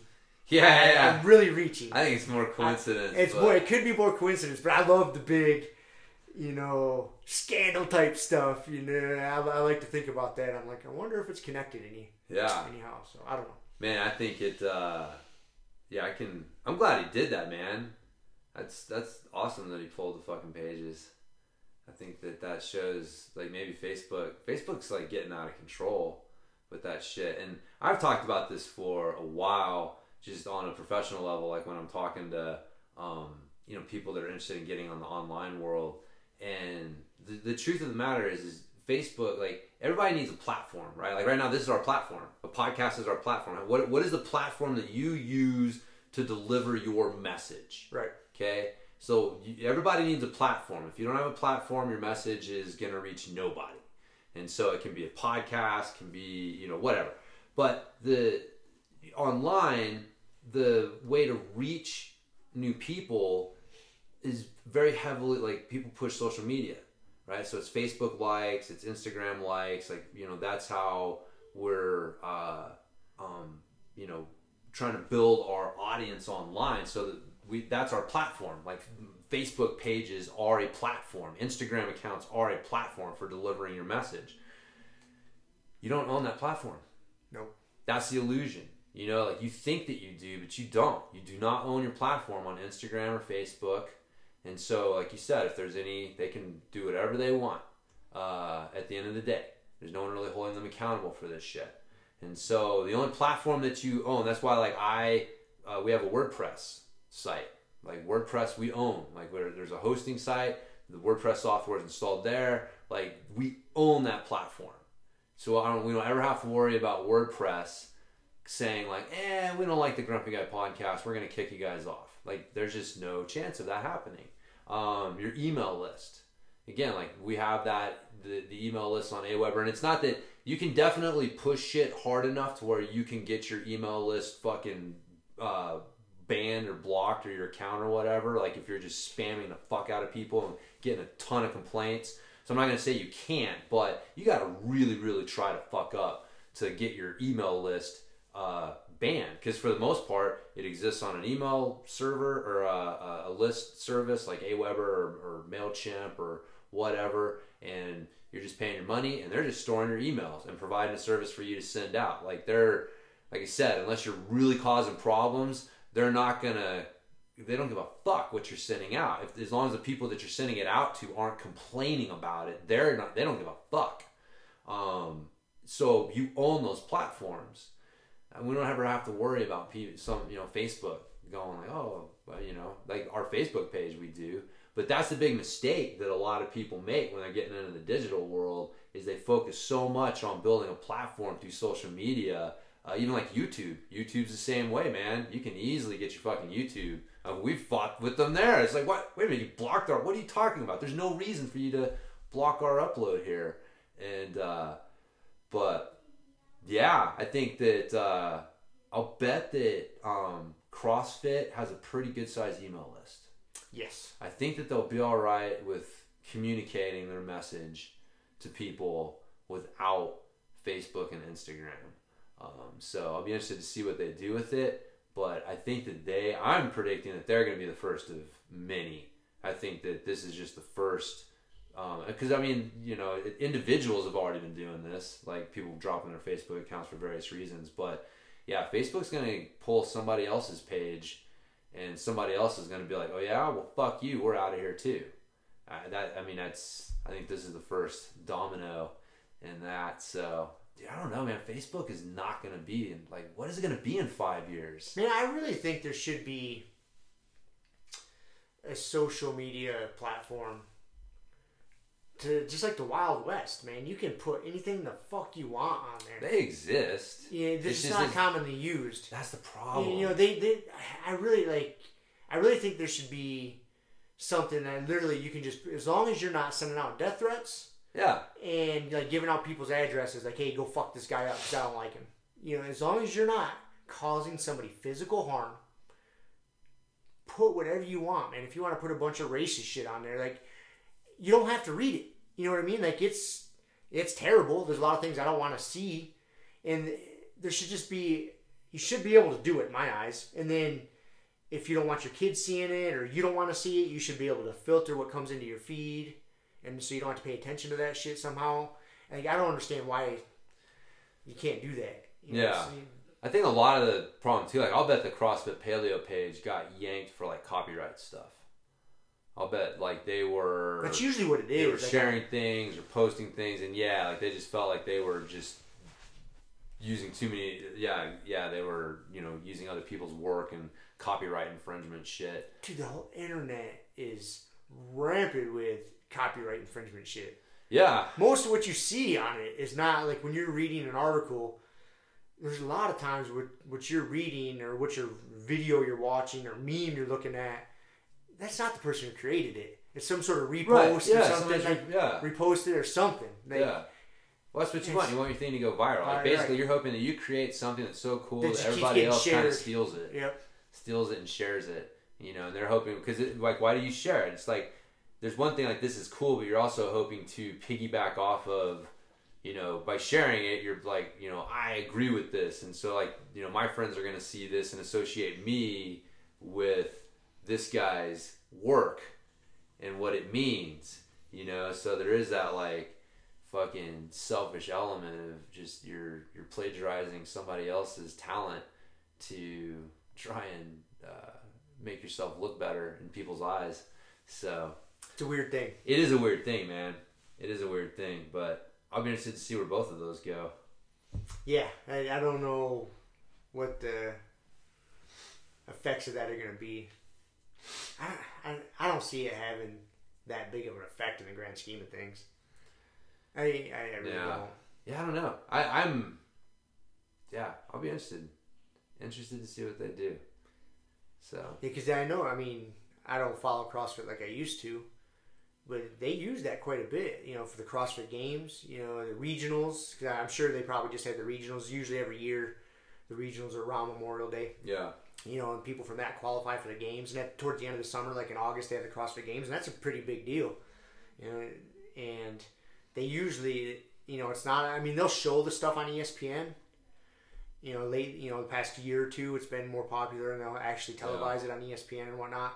Dude, they can stream that shit off of their own site. Well, they would also stream it on YouTube. They would also stream it on Facebook, Facebook Live. That's where you could go watch a lot of it. If you don't, for someone like me who doesn't have cable, you can still see it all. So, but I mean, they still got YouTube, I guess. They can just do it off your own site. Do it off their own site. Yeah. Like, I mean, that's the thing too. Is like, that's the fucked up thing. Is like, they put their video on Facebook so that people would go watch that video, and they were going to Facebook. So that like they're doing Facebook a favor. Again, this is why it's so fucked up the way that Facebook treats. Like, they just take us for granted at this point. Like, I don't believe that Facebook ever believes that we'll leave. That we'll go find something else. And like, the way that they are acting is so arrogant and just taking people for granted, because that's the fucked up thing. Like, CrossFit didn't have to do that. It helped. It was an extra platform for them to spread their message. But by them using that platform, it also helped Facebook out. And so it's like, for Facebook to just not recognize, like, man, this is a symbiotic relationship here, man. This is not a one-way thing. And if you don't watch it, like, people are going to start taking their fucking ball and going home. And, they don't have to play here. You can communicate your message through other platforms. Like, we like to think that Facebook is the only, Facebook and Instagram, since they're both the same fucking thing, basically, that they are it, but they're really not. So, yeah, I can't wait to see those fucking guys burn. I don't like, they're just so arrogant, you know what I mean? Like, the way that they act now, because I've been on Facebook for a long time, man. Like, I remember, God, I don't even know how long. I mean, it has been, like, since I moved here. Did I have a Facebook account before I moved here? So it's been like 12 plus years, and using it for like business and stuff. And so, like, at one point it was great, but yeah, it was very, it was, you could actually reach your audience without having to pay for it. This is like before they started doing advertising. It was a completely different fucking thing, man. But that's what ruins it. Money. Shit gets squirrely. That's right. Old Zuckerberg saw dollar signs. So that is what it is, because he's got to keep advertisers happy. Mm-hmm. So he has to regulate what's happening on his platform now in order to keep advertising dollars coming in, and keep the advertisers happy. But to do that, he's kind of fucking over the people who use the platform and like make it worth advertising on in the first place. Like, that's the irony of it. So, like, how a lot of CrossFitters aren't going to use Facebook as much now, so that's not going to be a great marketing platform to try to target CrossFitters, right? Like, so they kind of fuck themselves a little bit when they do stuff like that. So, anyways, because yeah, dude, I mean, there you go. So, yeah, short shorts and high socks, man. They make for good memes. They do. Short shorts and high socks. Yeah, how'd that start? That was definitely a CrossFit thing. Yes. That outfit did not exist. Did not. Before the CrossFit thing. No, the booty shorts and the compression socks. And it was the booty shorts because they just like to wear less clothes, and it was convenient. Clothes didn't get in the way. It's easy for squatting. Easy for squatting, I guess. Easier for squatting. And then the long socks because of repetitive deadlifts or cleans, barbell scraping your leg. It saves a little bit of skin. Mm-hmm. Or rope climbs. Mm-hmm. Those things definitely eat the skin off your shins. Yes. So people started wearing long socks. It became a look. Then it just became the look. It's a virtue signal. It is the look. That's how serious I am. Do I have the look? The look. Yep. We've all got our virtue signals. We all do. That's definitely one. We all do. That's one I can get behind though. So. Yeah, I won't disagree with that one. No. It's not right one. Yeah. Well, for most. For most. Well, yes. Not even for most. That's probably not the right word either. For some, it's a good look. For a select few. For a select few. Yes. Some use that look that should not be using that look. I always remember, man, when CrossFit was first getting popular, and they did like some article on T Nation on it, and there was a line out of it. Like, their conclusion was that CrossFit made chicks hotter and dudes weaker. How do they make dudes weaker? Well, you know, because if you take someone who can like a bodybuilder, right? Mm-hmm. So like, and you're just going to the gym and you just fucking lift weights. Like, that was always the CrossFit thing, right? You may be able to deadlift 400 pounds now, and after doing CrossFit, you may only deadlift 300, but you're going to be able to, you know, jump higher, you know, do these other things. Okay. Right? So you spreading your training out over these other modalities. Remember, this is back in like the, you know, late 90s, early 2000s, when bodybuilding and that shit was, you know, still super. It still is super popular. Like, that's the thing we forget. Like, we don't run in those circles, man. But you know, there's enough fucking NO2 explode out there that tells me that fucking people are still trying to get pumped up.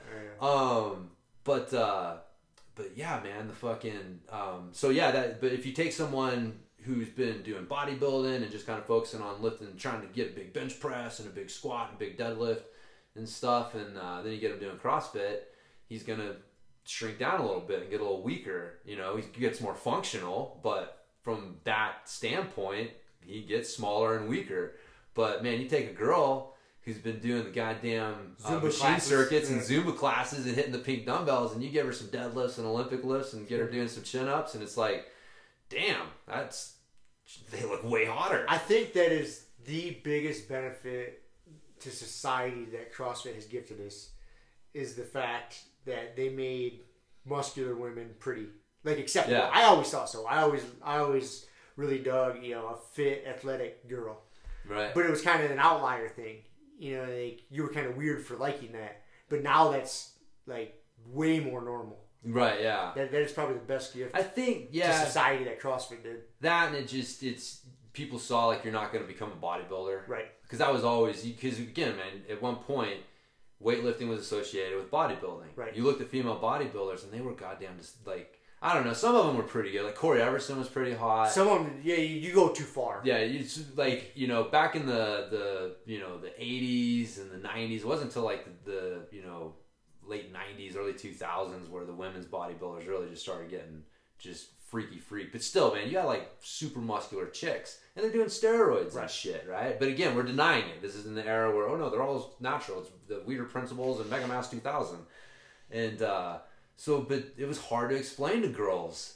Like, no, you're not going to blow up and look like that chick. That's not what weightlifting is going to make you do. It's so hard to look like that. Yeah, and now we can at least point to CrossFit and be like, that is what weightlifting is going to do. And most chicks look at, you know, a good CrossFit chick and are like, wow, that looks pretty good. I'd rather look like that than this. Right. You know? So I think that you're absolutely right. Like, it's made a muscular, I think muscular chicks like that have always been acceptable. It's just society didn't always associate weightlifting with that type of muscularity. It associated with the hypermuscularity of bodybuilding. Right. And now that it's a little more understands, like, oh, this is what's going to happen. So, but dude, we've always, I mean, look at we've always liked fucking I've always liked hot chicks, man. But, and I remember having to have that argument with people that, you know, women, like, oh, I don't want to lift weights because I don't want to get big and bulky. I know. And whenever I would hear that, the fitness myths. Yeah, I would just, like, run my head into the wall, like, oh my god, that is not, like, it is not easy to get big and bulky. No, it's not. It's not. It's not. And like I said, those girls are the girls that are doing steroids for the most part. Dude, a lot of the CrossFit chicks are doing steroids too. Oh fuck yeah, they are. So I mean, even that look is a little enhanced. I've definitely seen a little. There are some of those girls. They still look good. I wouldn't say they're pushing the boundaries, but they're definitely getting. They're packing a good amount of meat on their frame. Maybe a little bit more than you would kind of get from just good old training and nutrition. It depends. Some of them just might have the. Some got really good genetics. Yeah, man. some of them might have. That's what I was gonna say. Some of them might have the genetic propensity to look like that. You still need the genetics to look like that. You know what I mean? Right. Like, that's the thing. You can take a boatload of fucking drugs, and it's not gonna make you look like that. It's not gonna make you perform like that. And so it's but yeah, the chicks getting big and bulky is definitely a pain in the ass fitness myth. It is. So on that we'll get started on our myths from there because I didn't even write that one down. That wasn't even one I forgot. So did I. And so there was two myths that, looking back, are so ridiculous. It's comical, but that was the case. And this is back in the days before the internet. One was that bodybuilders didn't take steroids. Yeah. They were clean. Back when we were kids, Yes. I'm saying, Yeah. 80s, 90s. Yeah, it wasn't until the early 2000s that it really became Like, it was just normal. Yeah. Like, it was talked about. They're doing steroids. Because it was hush-hush. Right. Because that was, back... Because I remember, like, in my life, I remember one of the first, like, NAPE steroid negative propaganda fucking information that came out was when Lyle Alzado got cancer. Right. The old football player Yep, died. I remember that. And they chalked it up to steroids. They said steroids gave him cancer. I remember hearing that message. No, me too. Specifically. I remember seeing the dude on TV. I totally remember that. Like, yeah, I remember that episode vividly. Like that, and I remember I can envision Lyle Alzado because he lost his hair from chemo, so he had a band like a do-rag on and shit. And I think they even had him say it. If I couldn't say that with certainty. Well, he's the one that said it. But yeah, that steroids gave him cancer. Hey. The steroids gave him the cancer. Everybody that does steroids is gonna get cancer. Like, anyways, but so that was one myth that was not. I'm not gonna say Lyle Alzado was comical and died, but there's no. The myth that gigantic bodybuilders weren't on the sauce. That's hilarious. And the other one that's even more ridiculous is that there was at one point in time people having the debate that pro wrestling was real.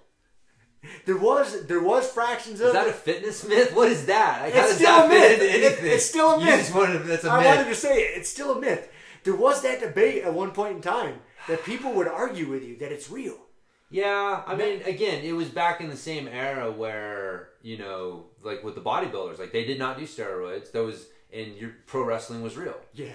Like, it's so comical. Yeah, I totally remember that. When I was a kid, that was how it was. And it was like, you'd hear the pro wrestling was fake, but you'd just be like, I don't know. Okay, it makes sense. Like, I don't understand how they can, like, beat the fuck out of each other for 45 minutes and not one of them be dead. Right. With chairs and all sorts of other stuff. But they say it's real, and they keep it just, right. And, dude, I remember that, yeah.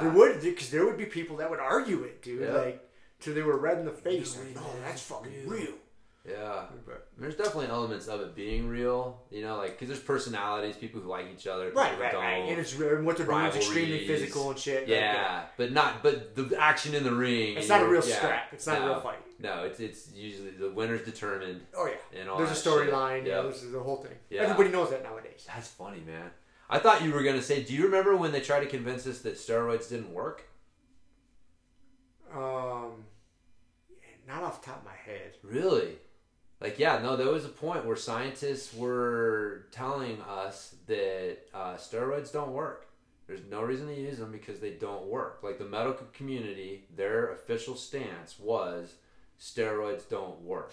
I remember the study. It came out, again, I think it was like the late 90s. It came out in the New England Journal of Medicine. It was this big fucking deal because it was a scientific study that showed, drumroll, steroids worked. Give somebody testosterone, hey, they put on muscle and they get stronger and they get whoa, science. But the thing was, they considered it immoral to test, because again, steroids give you cancer, right? Right. So you can't test something that's going to give you cancer on people. It's immoral. Like, the government won't allow it. So how do you test steroids? You don't. And so, like, well, if you can't test them and there's no scientific evidence that they work, well, then the scientific community stance is that they don't work. They just fuck you up and give you cancer. And, like, yeah, I vividly remember, man, like, that period where steroids don't work, and that study coming out and them having to go, I guess we have to stop saying that. But I think it was like one of those bullshit things to, like, think of the children. Mm-hmm. That's how they always disguise that shit. Yeah, but that was their motivation. Is it's like, well, if we tell the kids that it doesn't work, they won't take it. And it's like, well, everyone's looking around going like, well, Johnny, last year was 140 pounds, went home over the summer and fucking, got some Mexican supplements from his cousin, and he's 175 pounds this year and like bench pressing a tractor. It seems like they work, coach. Nah, it was just hard work. Protein shakes. Protein shakes and gallon of milk a day and super squats. But yeah, it was a confusing time for sure. I can't believe I didn't write any of these down on my list because I went through was making my list of fitness myths, and I had to think about it because I didn't want to have a gigantic list, and I had to kind of cherry pick the ones I wanted to bring up. Yeah, I'm surprised I didn't write those down, man. But anyways, it's funny. I know. I'm glad we talked about them. Yeah, me too. And I want to point out something too. How excellent of podcasters we are. That segue from our normal conversation right into our topic. That was effortless. Effortless. And in case anybody didn't realize it, this is our topic. Note that, motherfuckers. That's right. And I just ruined it by bringing it up. That's did. okay. You did. Our reward is that. It's like the Bible says, if you give in secret, you'll be rewarded in secret. If you give in fucking public, there's your reward, motherfucker. That's right. Kind of thing. So. But I had to pat us on the back for that. No, it's good. Anyways. Glad you ruined our reward that God had planned for us. Jesus was on our side. We had to bitch. get slow going. Yeah, you fucked it all up. Fucked it all up. What's up, Aka? So, God, I got another one here. Remember that, and this one's still a fitness myth, spot reduction. Oh, I got that one on here. Okay. I got that, and I put an asterisk next to it because I definitely wanted to bring that up. It's just never gone away, man. It's still. Yeah. And, dude, there's still people that preach that shit. Yep. Yeah, it's like, hey, man, if you want to fucking lose, you got a big belly, you got to do crunches and ab work to burn the fat on the belly. Yeah, for example, so spot reduction, in case anybody's wondering, so people wanting to burn fat from specific areas in their body, like love handles. Yeah. The lower belly pooch, asses, thighs, whatever. Yeah. In general, when guys get fat, we tend to put it on in our upper body first. Yep. And so guess what? When you get skinny, that's the last place it's going to come off. When you start losing fat and getting fit, that's the last place it's going to come off. Girls, it's usually the other way. There's exceptions to the rule, but usually when girls get fat, they gain it in the legs and the thighs and the ass first. And guess what? That's going to be the last place it comes off. It's just, and everybody's a little different. Right. But that's just the way we're built. It's evolution. That happens.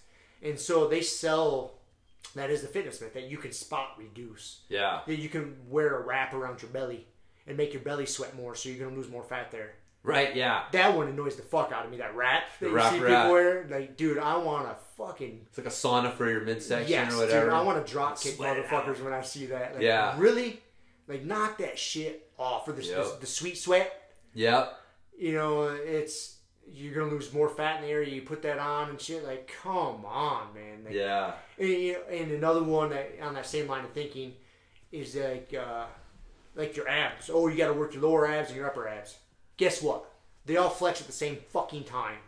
And people will skew that, like, they try to focus on their lower abs. Like, no, you're probably hitting more your hip flexors. That's why you can feel it down there. Like, your abs flex. You're not separating them.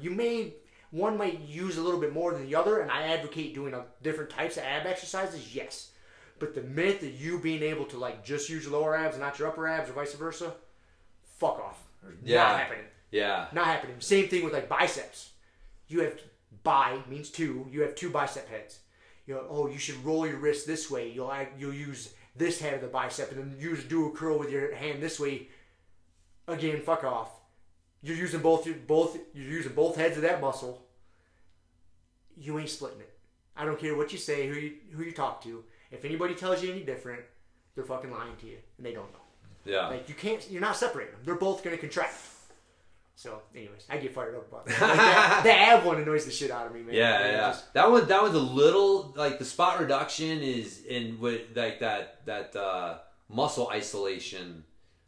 They're very similar. That's right. I lumped them together. They're a little different. Because they are a little different, different. Yeah, they're very similar. Because a lot of times, what you're trying to use these isolation exercises to target a specific area that you want to burn fat in, right? And so that they get overlapped. But just that idea of isolation exercises in general are ridiculous. Because, like you said, you're not gonna be able to isolate a muscle They're all, they're working and it's... But yeah, like your triceps. Again, there's Yeah. 3 heads there. That's why it's called tri. You can rotate your hand whatever direction you want. If you're doing your skull crushers, guess what? You're still using all 3 heads of the fucking tricep. Yeah. And anyways, it just... Yeah, I lumped them together. They are separate. I'd argue that you could probably change emphasis a little bit. You can change emphasis. I won't argue that. Yeah, but But you're not isolating. You're not isolating. Like that's where I think where the guru speak, the bro gym bro talk, right? Because they're like, yeah, man, you're gonna isolate this, and it's like, no, you're not really isolating it. Now, you may be emphasizing it a little bit more, but Correct. everything else is still working. Correct. It's kind of like with cardio. We talk about anaerobic and aerobic, or like ATP, CP, glycolytic, and we talk about like sprinting is ATP, CP, and running a marathon is aerobic. But it's like, no, you're using all of your systems all of the time. It's just what is being emphasized, kind of a thing. So I think that bodybuilders, like, there is a science and an art, correct, to that, and that there are people that have the genetics and the juice and all that stuff. Like, I mean, you've seen it. Like, people have fucking made changes to specific areas of their body. Like, Dorian Yates took his back to a fucking level, like, and so, but anyway, so I think that the isolation thing, but like I said, most times it's being used for like spot reduction. Correct. Which is where I'm talking from general. We're talking from Gen Pop. Yeah. Civilians. Yep. We're not talking on the extremes. No. On this. Yeah, and I kind of lumped them together. I apologize for that. Yeah, you should be, motherfucker. I get fired up. Because I get fired up because the spot reduction thing is absurd. Yeah. Like, you can't, I hate to tell you, but you can't pick where your body loses fat first. No. I mean, what you're going to see is, again, like if you got jiggly triceps and you start fucking doing some, again, you're doing tricep kickbacks because you're going to get the burn and you're isolating the triceps and you're trying to like burn that area, right? Well, hopefully you're also doing some other shit that's actually working the triceps harder, right, like some presses and some things like that. Well, guess what? You start getting some muscle tone there and it's not as jiggly. Well, so it doesn't look as fat, but it doesn't mean that you've like, you burn fat from that area from doing those tricep kickbacks. Correct. Because again, like, you build muscle. Yes, yeah. There's these weird things that happen. Like, you can do some isolation exercises that will create some local tension, just tone in the muscle. Correct. That will that people take as, oh, look, I'm burning fat here. It's like, that's not how it works. It's not what's going on. And that's a good point you bring up. Is because there is such thing as isolation exercises, like a bicep curl, a tricep extension, and when we say isolation, we mean difference between that and a compound movement, right? Right. Yeah. So, like, an easy example is a good bicep exercise if you want trying to build big biceps is a bicep curl, but that's an isolation. A good compound movement for that, guess what, is a pull up. Right. Pull up, chin up. Pull up, chin up. Chin up, yep. Yeah, especially a chin up. Yeah. That's going to be more bicep focused than back. Yep. But it's a compound movement. And you're more than likely, you're going to build bigger biceps doing a compound movement than you are than isolation. Right. But even the isolation's funny because try to do a bicep curl and don't contract your abs. Correct. Correct. And if anybody wants to debate, like, go look at a gymnast. Go look at a male gymnast. Yeah. Those motherfuckers got some arms on them. Arms and shoulders. Dude, what do they do? A lot of isometrics. Yeah. Isometric holds. Oh! All right. Look at how jacked those fucking male gymnasts are. Yeah. Everybody wants to You think those motherfuckers are doing bicep curls? No. Very rarely. No. They're climbing the rope. Rope climbs, rings, static holds, pull-ups, and the parallel bars and shit. Like, hangs. Hang up. Yeah. So that's a good point. I didn't even really put the isometrics as the secret to the gymnast's fucking muscular look, man. So, yeah, they do a lot of dynamic isometric too stuff. They're on the mat, so they're having to stabilize on their arm, and they're moving around it, the pommel horse stuff. So, yeah, because their arms are isometric. I mean, they're not moving their elbows. So, yeah.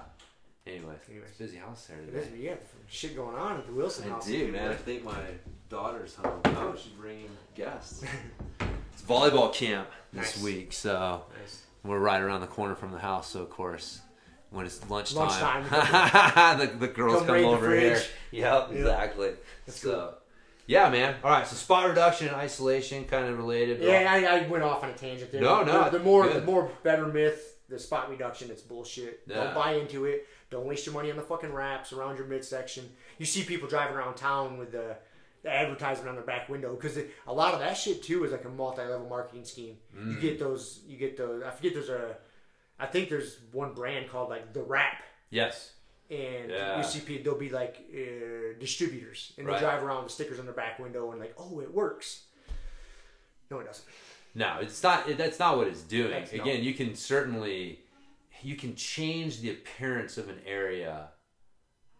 It doesn't mean that you're losing fat, or you know what I mean. It's like if you put this fucking wrap on you and it's stuck in, and you take it off, and it kind of like squished your shit together, and you kind of hold that a little bit. Like again, like that's the thing is just because you can do shit to change, but it's not actually burning fat. You're not getting rid of that.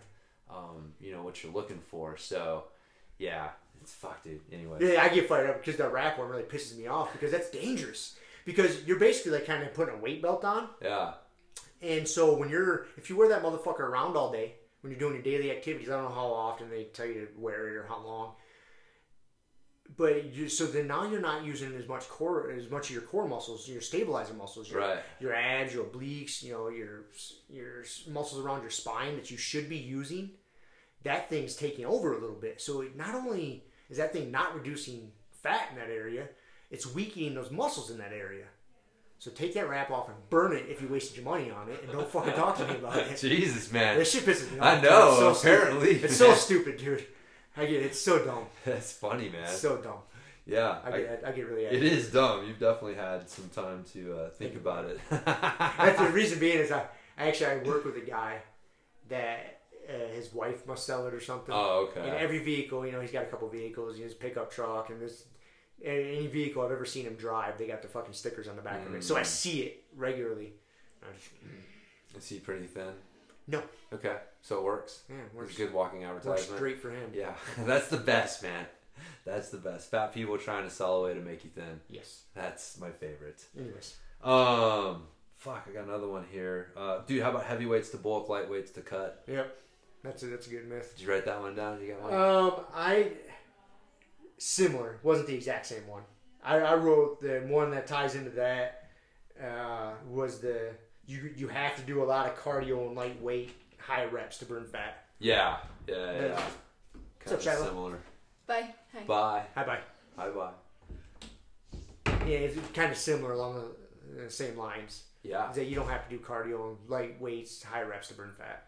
No. I mean that's not the way to burn fat. Yeah. So it's kind of tying in. Like heavyweights are not gonna bulk you up, and if you're trying to burn fat and get cut up, you're not trying to do 25, 30, 40, 50 reps. And again, do 100 reps of something for fun every once in a while, right? Like, yeah, it'll shock your body, but it's not a way to burn fat. Correct. And lift some heavy weights. I guess I know for me, dealing with mountain bikers and women, they both have a fear of putting on weight and getting bulky. And so again, it's one of those things like lifting heavy weights is not going to bulk you up. Like, do not be afraid to do something that challenges you in like 3 to 5 reps. Right. Don't just get stuck in this 10, 20 plus rep range all the time. And the irony is, which is hilarious, is we both know that if you want to train, you want to get strong and not put on weight, you do heavy weights and low reps. If you want to put on weight, how do bodybuilders train? Oh, like moderate weight and lots of volume. So like you're basically following a bodybuilder program in a quest to not put on weight. Put on weight. Yes. Oh. It's insane when people think about that. When you think about that, but cycling all the different weights. It's like nutrition, right? It's like just saying you just want to eat one macronutrient is probably not the best way to go. You want to have times when you're doing some high protein, high carb is good sometimes, high fat. And so, dude, same thing. You got some basic zones of weights. You got your heavy, you're like 5-6 reps or less. You got like your moderate, kind of getting into your like 6 to 12 to 15 range. And then you got your light, man. You get into like 15, 20 rep plus range. Really, I'd argue if you're going much over 20 reps, you're not really doing strength training anymore, and there might be better modalities for you. That's cardio weights. Yeah, and you're starting. But anyway, but those 3 basic zones, man, like you need all 3 of them, and they all have benefits, and it's like knowing what those benefits are and how to use them properly is the key. But again, like how many people walk into a gym and they work out, and they've worked out for years, and you talk to them like, hey, like what do these 3 basic rep zones do for you? What are they're like, what? I don't fucking even know what you're talking about. All I know is that heavy weights are going to bulk me up. So I'm going to spend 45 minutes on the elliptical. Yeah. And then go grab the pink dumbbells and I'm out. Yeah. Do 3 sets of 10 on the cart of the machines. And get the fuck out of here and wonder why I don't make any changes. Then I go tell my doctor that diet and exercise don't work for me, give me a pill. Yep. So there you go. I don't want to rant on this, but guess what? You know the best ways to like burn fat and boost your metabolism? Build some fucking muscle. Oh yeah. Simple as that. Yep. Build muscle. Build some muscle. The more muscle mass you have, the faster your metabolism is, and guess what? You're gonna burn fat. Yep. Build some goddamn muscle. And also changes your body fat. Like your body fat percentage is the percentage of body fat compared to lean mass. And so like you could not lose any fat, but if you put on 5 pounds of muscle, your body fat percentage goes down. Correct. So again, like this idea, like, you don't, there's so many different ways to get there, and burning fat's definitely a part of it, but you don't get there with wraps and high reps. Anyways, don't get me fired up. Okay. What do you got? You got I one? the next one I got, is one I really like, is that the myth is that you should not train every day. Like when, the myth is like, take a rest day, and by what they mean by rest day is you just lay the fuck around and not do anything. Yeah. Wrong. Yeah. Not how you do it. No, you don't want to train super intense every day. That's not healthy. That's not what I'm saying. But we're meant to be active. Man, people hear that you shouldn't train every day, and they take that as they got the get out of jail free card to just be lazy and lay around. Right. No, man, you should get out and do something healthy and active. Like if you don't have to be in the gym every day, but you should do some physical activity every day. Even as simple as going to play some disc golf, go for a walk. It's simple, light stuff. I'm not saying you got to murder yourself every day. That's what they're saying, is that you don't have to go intense. Every day. You don't have to have an intense workout every day. But again, like most people don't. To them, it's like it kind of ties into one of my fucking myths: no pain, no gain. Right. Right. People think like, well, if I'm not trying to kill myself, why not? Why do it? It's not even worth doing. Right. And so, what you're telling me is like I shouldn't be going to the gym and trying to kill myself. So I'm not going to go and do anything. I'm not going to do anything today because it's the only thing worth doing is trying to kill myself. Right. So yeah, that's totally, those two things tie in together, man. That is a big myth that you're always, every time you work out, you got to be trying to kill yourself, and that you should be doing something every day. If you're not super sore the next day, you didn't do enough. Yeah. Yeah, it's fucked up thinking, and I've been down that path. Yep. I thought that. No, me too. Yeah. It's funny, man. I mean, there are some like I was telling Shiloh. So an athlete, if you're a legitimate athlete, sometimes the rules can get a little skewed, because in athletics they have a saying, why run when you can walk? Right. Why walk when you can sit down? Why sit when you can lie down? And why just lie there when you can take a nap? And man, when you are an athlete in training, like intense fucking training on a regular basis, that is a very good motto, a good way to live. And so I think some of that comes from, we look at high-level athletes and we, that's a saying among elite athletes. Well, that applies must apply to me too, man. And that's not it. So, but, if you're just a normal dude or dudette and you're just in this for health and fun, maybe a little competition, that's not where you're at. So, yeah, just doing a little something every day. Every day, man. Yeah, whether it's... It could just be a 15-minute mobility routine. Man. Yeah. I'm not saying you got to get out there and be a goddamn maniac every day. No, yeah. But just have a daily movement habit. Yes. I think that's really the important thing. Yeah, I'll try not to rant on this one too. That's a message I tried to get into my mom's head when I was home over this past trip. is just, we are meant to move. You gotta get up and move. And Yeah. she would throw the argument at me, well, my doctor says I need rest. Like, my blood would just get boiling because I'd be like, all right, how do I convey this message to her? Yeah. You know, I'm not her doctor. But I was like, dude, I bet you if I go talk to her doctor, I'm gonna know more about exercise than this fucking thing. Well, I bet if you went and talked to him and told him what you were thinking, he would be like, He'd be on board. Yes, that's probably more along the lines of what I meant. Correct. But that's not, it's the That's game not- I like to play with you. What do they say versus what does Rob hear? Exactly. There's always that. You always know, man. It's like, all right, what did they really say versus what did you hear? And then, yeah, sometimes people they hear something and then, like I said, it gives you an excuse. Right. And it's like if you're already kind of looking for that excuse a little bit and then you just got the green light from the doctor, I mean, that drives me nuts. I got that, with my family. My stepdad, after one of his heart attacks, which is crazy that I have to say one of them, the doctors were like, oh, it's genetic. And maybe has a genetic predisposition to heart disease or something like that. But that doesn't mean that there's nothing that you can do to make a difference. Correct. But that's not what they heard. That's not what you hear. You're like, you're looking for an excuse to not make a change. I don't really want to make a change. So the doctor just gave me something that I can, interpret as, oh, I don't have to make a change. So great. Now I got the doctor's approval. He green lighted my laziness. My laziness here.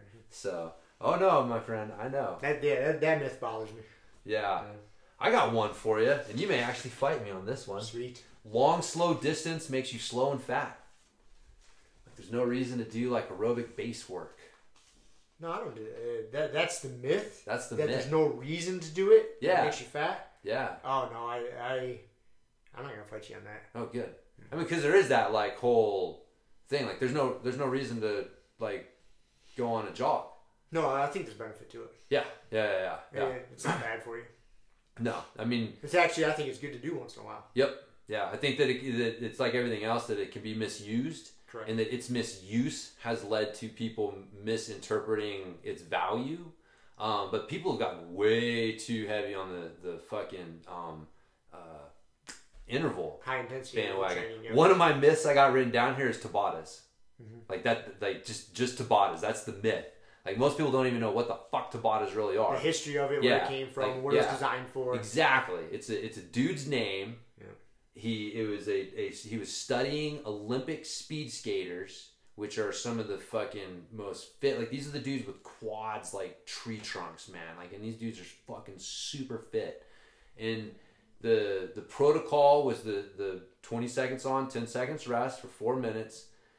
They couldn't finish the fucking study. The subjects, the guys, it was so intense. It's 8 rounds. You're supposed to do it for 8 rounds. Supposed to do it for 8 rounds. It was so intense that they couldn't finish the study because the test subjects were like, we can't fucking keep doing this. This is like, to do it the right way.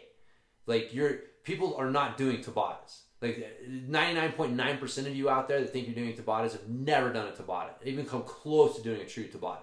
Like each 20 seconds has to be like, the best description I've heard is that you're on like a train track bridge, and you're in the middle of it, and a train's coming on the other side, and you're not quite sure if you're gonna make it, to the other side before that train fucking hits you.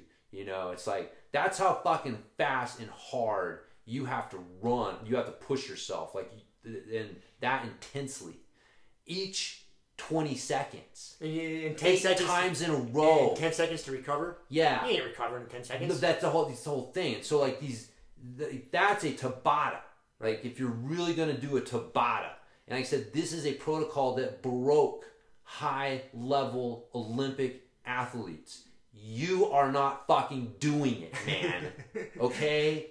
So, this idea, and then it just went crazy. In fact, Dan John's one of the guys who helped popularize the Tabata. In fact, he's often said he wants to apologize to the fitness community for introducing them to Tabatas because he didn't realize how over the top people would go with it. They're doing like crunches, Tabata crunches, Tabata everything. Push-ups, Tabata, squats, everything. Yeah. sit-ups. Yeah. Hey, I've done it. Yeah. I've gone down that road. Anything is 20 seconds on, 10 seconds rest. You're doing Tabatas, and it's interval training. You're burning fat. You're building cardio. It's the best thing ever. And the studies did show like the results were phenomenal as far as like the gains that they got, is aerobic and anaerobic gains.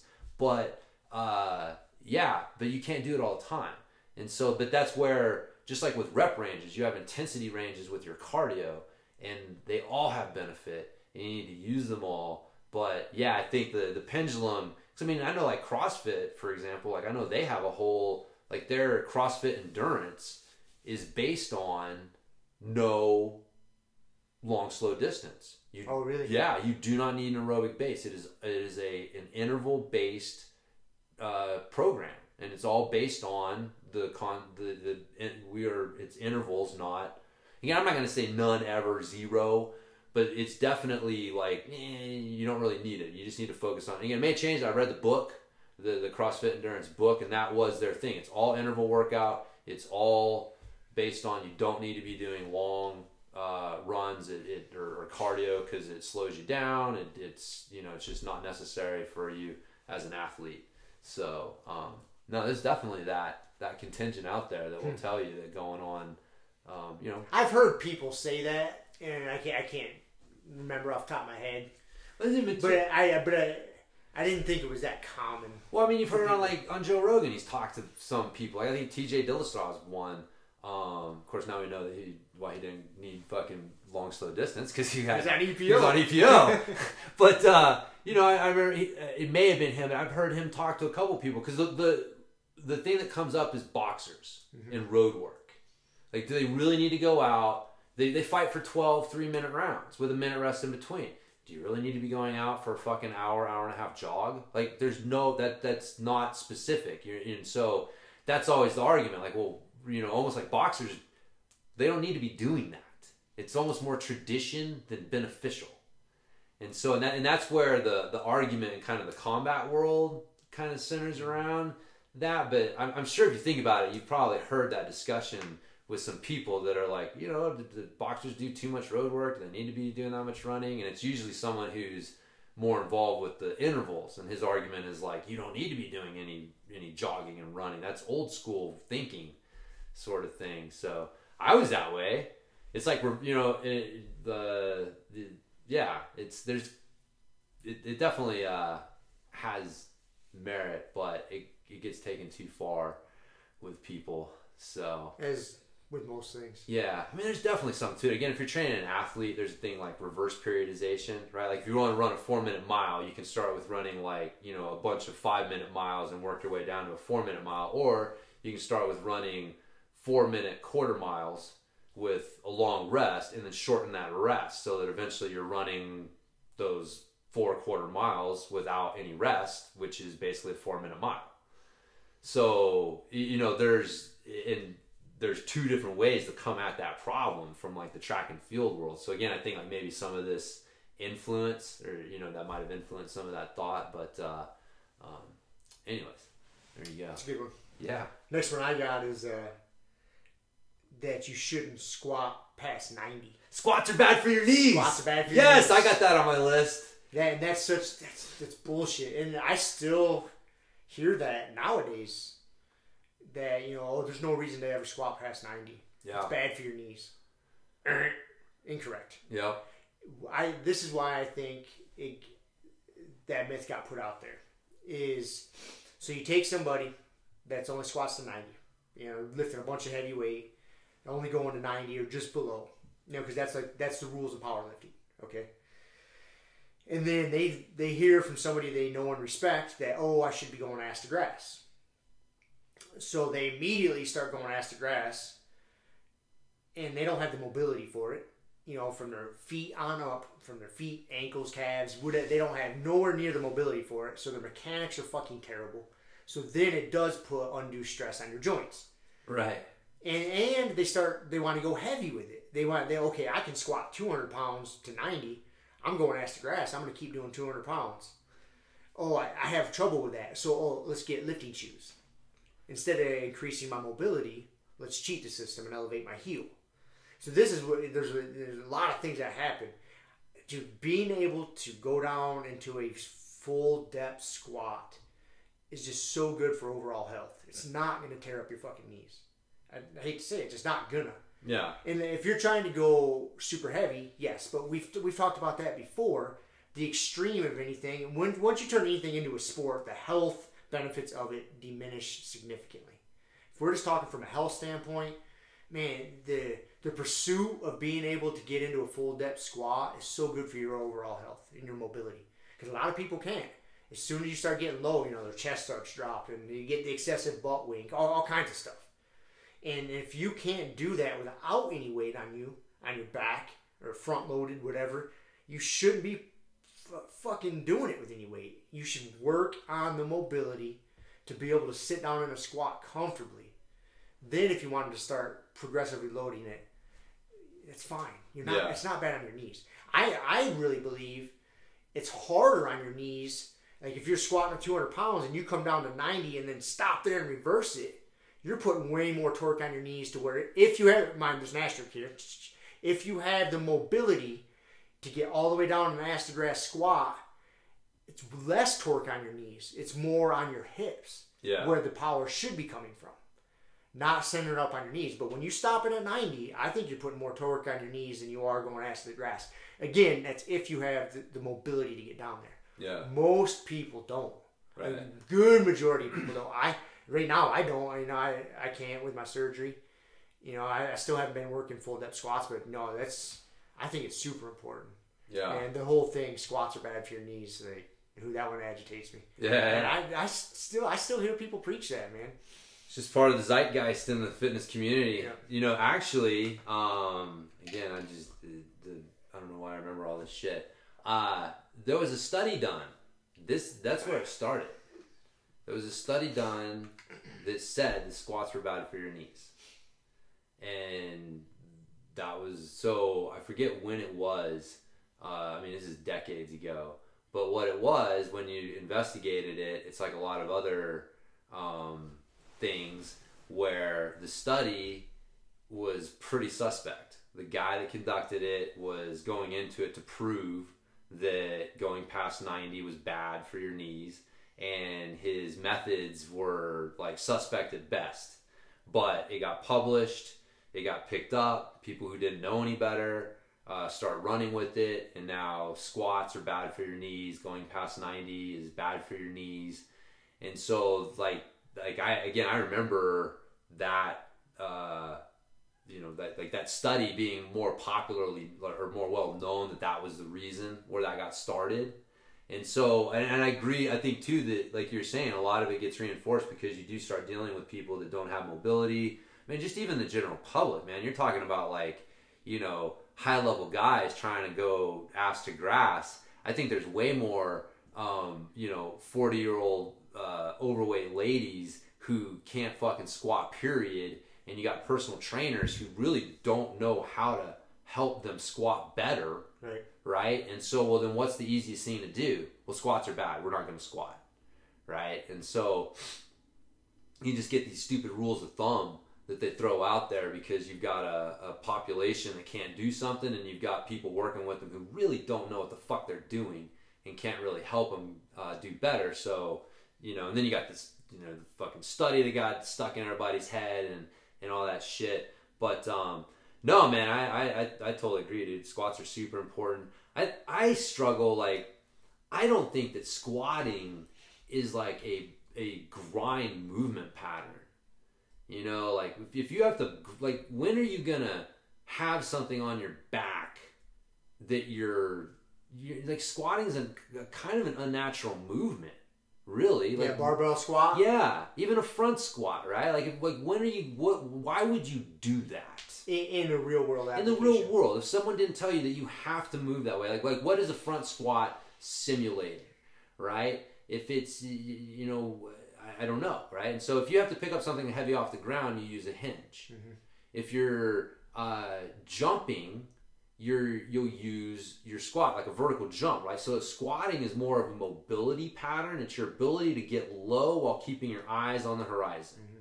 And then being able to move in that low squat is, again, your ability to be mobile in a low position while keeping your eyes on the horizon. If you can't squat properly, you get low, your eyes get off the horizon. And there was a point in time when that was a very bad idea. You needed to keep your eyes up. If there was a predator, enemy, something out there, staring at the ground every time you tried to fucking bend over was not the thing to do. So I don't think that squatting, weighted squats I think doing body weight squats are great. I think that doing I don't think loading your squat is a bad idea necessarily, but I think that it's an unnatural grind movement. Now, on that note, yeah, I agree with you. Yeah, loading the squat is not a bad idea. I think it's a good idea. With the asterisk, if you have the mobility to do it. Yes. Yeah, you should be able to start with the body weight. That's big. You don't need to ever load a squat. I'm convinced you don't ever need to load a squat. You need to be able to squat comfortably. Right. But you don't ever need to load your squat. Most people have no business loading that squat. Most people need to spend so much time on the mobility to get there. There's so many other things, like if you're going to be, really your like stagger stance. Because again, I always think like, okay, what's the closest thing I can think of, right? Okay, of squatting. And it's like, okay, well, what if like a door was 3/4 of the way up and I had to, push it the rest of the way up, right? And if you think about it, like, if I'm going to get underneath that door, I'm not getting underneath it like this. I'm getting underneath it like this in a stagger stance. Stagger stance, the unilateral. Yes, the more unilateral stagger stance. And that's how I'm going to fucking create more of my grind pattern from a squat. So that's why stagger stance to me is the pattern that you load. And what's hilarious is you take someone who struggles with their regular body weight squat, and you would never think of I wouldn't think of loading them. We wouldn't think of loading them. And they can't do it. And then you tell them, get them in a stagger stance, and you have them do it. Watch their fucking squat look not too shabby, man. I think that stagger stance is a really, not split stance. I think people, they don't use enough stagger stance. Stagger stance is like where you step just far enough back. I refer to it as single leg with a kickstand. You have almost all of your weight on the front leg. You got maybe 10% on your back foot that step just far enough back versus a split squat where you step far enough back to where you almost have a 50-50. There's almost as much weight on that back foot as there is on the front foot. That's a different thing. But the split squat is a really super underutilized exercise that I think that, people could benefit better from. But anyways, that's really off the beaten track with the that's the squat. That annoys me almost as much as the fucking body wrap and the spot reducing. Yeah. Is the squatting's bad for your knees. Yeah, it's not bad for your knees. Nope. It's like the, again, Dan John line, squatting's not bad for your knees. Whatever you're doing is bad for your knees, but that's not squatting. So, again, it's like, no, squatting's not bad. If you squat properly, it's not bad for your knees. Whatever you're doing is hurting your knees. Because you don't have the correct mobility, and then you're putting a bunch of weight on it. Yes. And so it hurts your knees, and so then your doctor's like, well, you shouldn't squat anymore. Right. It's like, learn to squat. Learn to squat. See what happens. Yeah. That one annoys the shit out of me. That's funny. We both had that one on there, man. Yeah. What else you got? That's, that I distilled it down. I'm good. About it? Yeah. I mean, we could go on for 8 I know, man. We got a fucking ton of them. I had, like, some nutrition ones, like a calorie is a calorie. Yeah. And, fat makes you fat. Which still blows me away that you still hear that these days. We've come so far, but that's still like, oh, how much fat is in that? It's like, fuck, dude, how much sugar is in that Coke that you're drinking? And you're wondering about my fucking almond butter. It's like, it's still such a weird thing. And then we should bring up that, another one is that you should eat several small meals throughout the day. I wouldn't call that a myth. I would say that it got misused as a hard and fast rule. Right. And that's a lot of people don't understand where like a lot of this stuff comes from. Or like the anabolic window. Yeah. And what I mean by that is like right after you get done working out, you got this anabolic window where you need to refeed your muscles. Not correct. You gotta understand a lot of that shit came from supplement companies trying to sell you supplements. Yeah, give you a reason. Give you a reason. Because if they get you to believe, to buy in to the fact that you should eat within 20 minutes or whatever they say, a half hour of your workout, the odds of you having a chicken breast and some rice ready to go right there is pretty rare. But we know what's way easier? A protein shake. Yeah. So now they just gave you a reason to buy an $80 jug of protein. Because you got to have it in that anabolic window. Yeah. That's where that shit comes from. Mm-hmm. And the small meals a day. I think there's two influences on that. Is one, that got taken from like the elite, like bodybuilders that are trying to eat 6,000 calories a day. Yeah. You know, if you're trying to eat 7,000 calories a day or more, some of these fucking animals are eating way more than that. Well, let's just say throw that number out there. That's a lot of calories. If you're trying to do that in 2 or 3 meals, those are huge meals. It's way easier to get those calories in if you're breaking them up in smaller portions. So that's where that comes from. So it's not exactly a myth, but it gets misconstrued.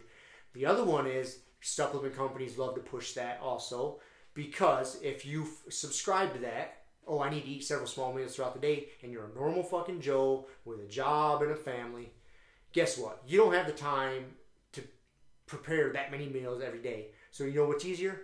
Protein shakes, protein bars. So they like to perpetrate that out there. They throw that out there, and then everybody subscribes to it. Like, nah. Yeah. You know, I could go on. I think it forever stuck that because again, it's funny, man. I've been around. I remember when that shit came out. Yeah. I remember exactly when it came out. The Zone bars. Yep. And it was the first time that we started insulin. Again, like this is all shit. Insulin, like keeping your insulin levels under control. There was a time when, what the fuck are you talking about? We had no idea what you're talking about. So when the Zone bars came out in like the late 90s, and again, this is when like the Atkins, it was kind of this shift where we were starting to see more fat. And well, why are we putting fat and stuff? Well, fat slows the absorption rate of the carbohydrates. Well, why do we want to slow the absorption rate of the carbohydrates? Because you don't want your insulin levels to spike. Well, why don't we want our insulin levels to spike? Well, because when your insulin levels drop, it makes you really hungry, and you're more likely to, eat bad, and it's just, and high insulin levels lead to fat gain. And so, again, all this shit. And so it's like, well, how do we manage our insulin levels?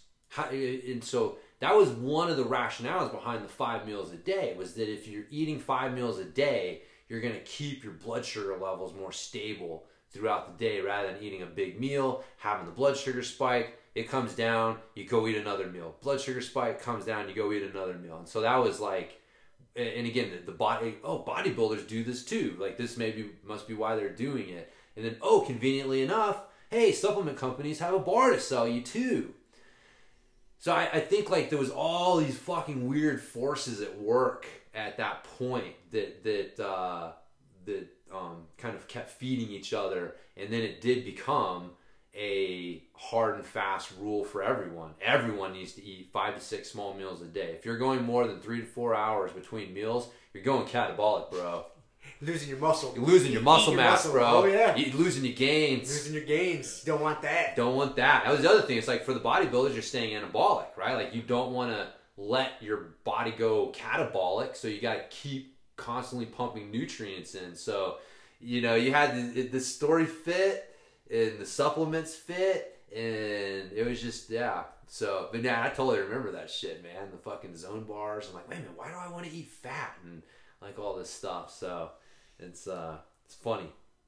Supplement companies are good at doing that. Oh, they are.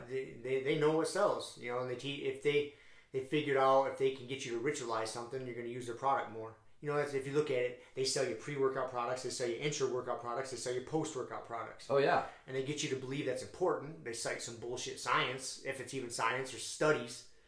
Like, I got to have it right after I work out. Got to have it before I work out. Blah, blah, yeah. blah. And if you buy into it, guess what? You're going to buy more of their products. And yeah.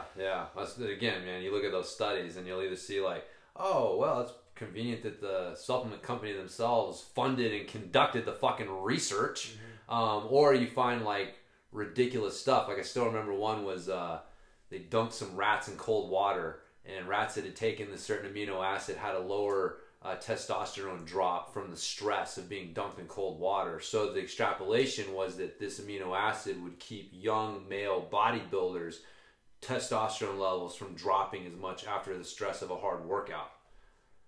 This is the fucking leap they made, man, to have they're quoting this study in their product advertisements. And when you go and you look at the study, you're like, wait a minute, what? But this is, you know what I mean? If you never go and look, you think like, oh, there's a study that backs up what this supplement claims. And if you never go and look, you never know. Another one, again, I guess you got to be careful because you keep going, is the loading phase of supplements. Oh, yeah. So supplement companies love to do this. They say you got to have the load. So when you first buy this creatine or whatever it is, you got to have this loading phase. You double the dose up for the first 10 days. And then after that, just go back down to, or whatever, go back down to a single dose. No. They do that, so you use more of the product, so you got to buy more. Yeah. I mean, for the most part. For the most part, that's just what it is, man. Most supplements don't do much. I mean, Kratom does more than fucking creatine ever did for me. Yeah. I mean, noticeably, you know what I mean? I'm sure creatine has had some health benefits and stuff, but like, I've never taken creatine and gone and been like, dude, I'm fucking... You have no idea whether you took it or not. Yeah, you have no idea. It could be, goddamn, who knows what it is. Maybe that's my problem. I keep taking not creatine. Not creatine. I mean, this not whole creatine, time. Creatine. If I ever get the real stuff, man. It's baby powder. Or what's the other one, man? I know we can go on about this forever. Fucking remember the original Metrex?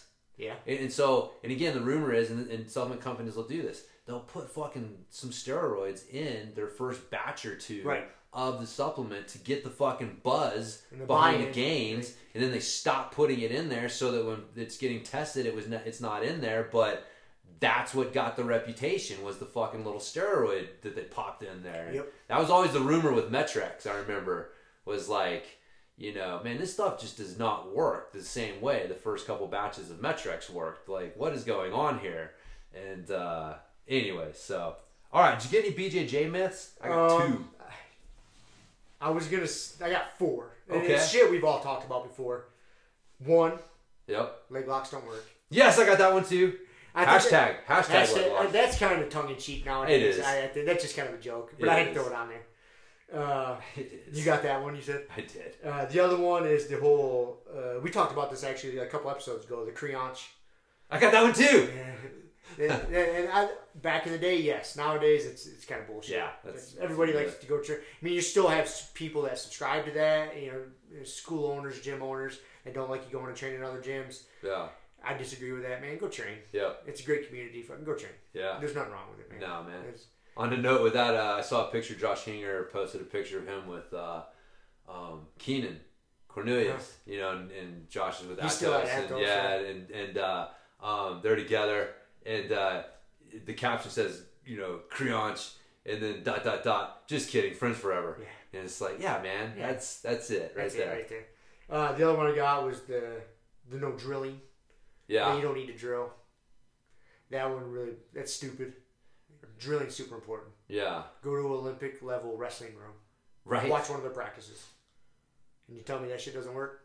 Go watch how some Russian wrestlers train. Again, at the Olympic level. Highest level of grappling in the world. Watch how they practice. Yeah. Do you think they're just live wrestling all the time? No. No. Drilling works. Drilling works. If you do it properly. Again, there's asterisks, but again, it works. And then the last one, I didn't write it down, but it popped into my head when we were talking about at the beginning of this, was that there's not a lot of steroid use in jiu-jitsu. I don't know if anybody believes that myth or not. Man, I guess, yeah. Yeah. I hadn't thought about that. There is a lot. Yeah. And, at the highest levels of competition in Brazilian Jiu-Jitsu, there's a lot of fucking PEDs going on. Yep. I know it may ruffle your feathers. You don't want to hear it, but it's just facts. like, the quote-unquote testosterone replacement therapy. Correct. I mean, yeah. I guarantee there's a lot of high-level jiu-jitsu guys that probably have really high testosterone levels. Yeah. Way higher than they naturally would. Yeah. So maybe that's the only one they're using. Every once in a while somebody gets popped. But they don't test that stringent. Some people don't think it's going on, but I think, in my opinion, I think it's rampant. Yeah. I think it's...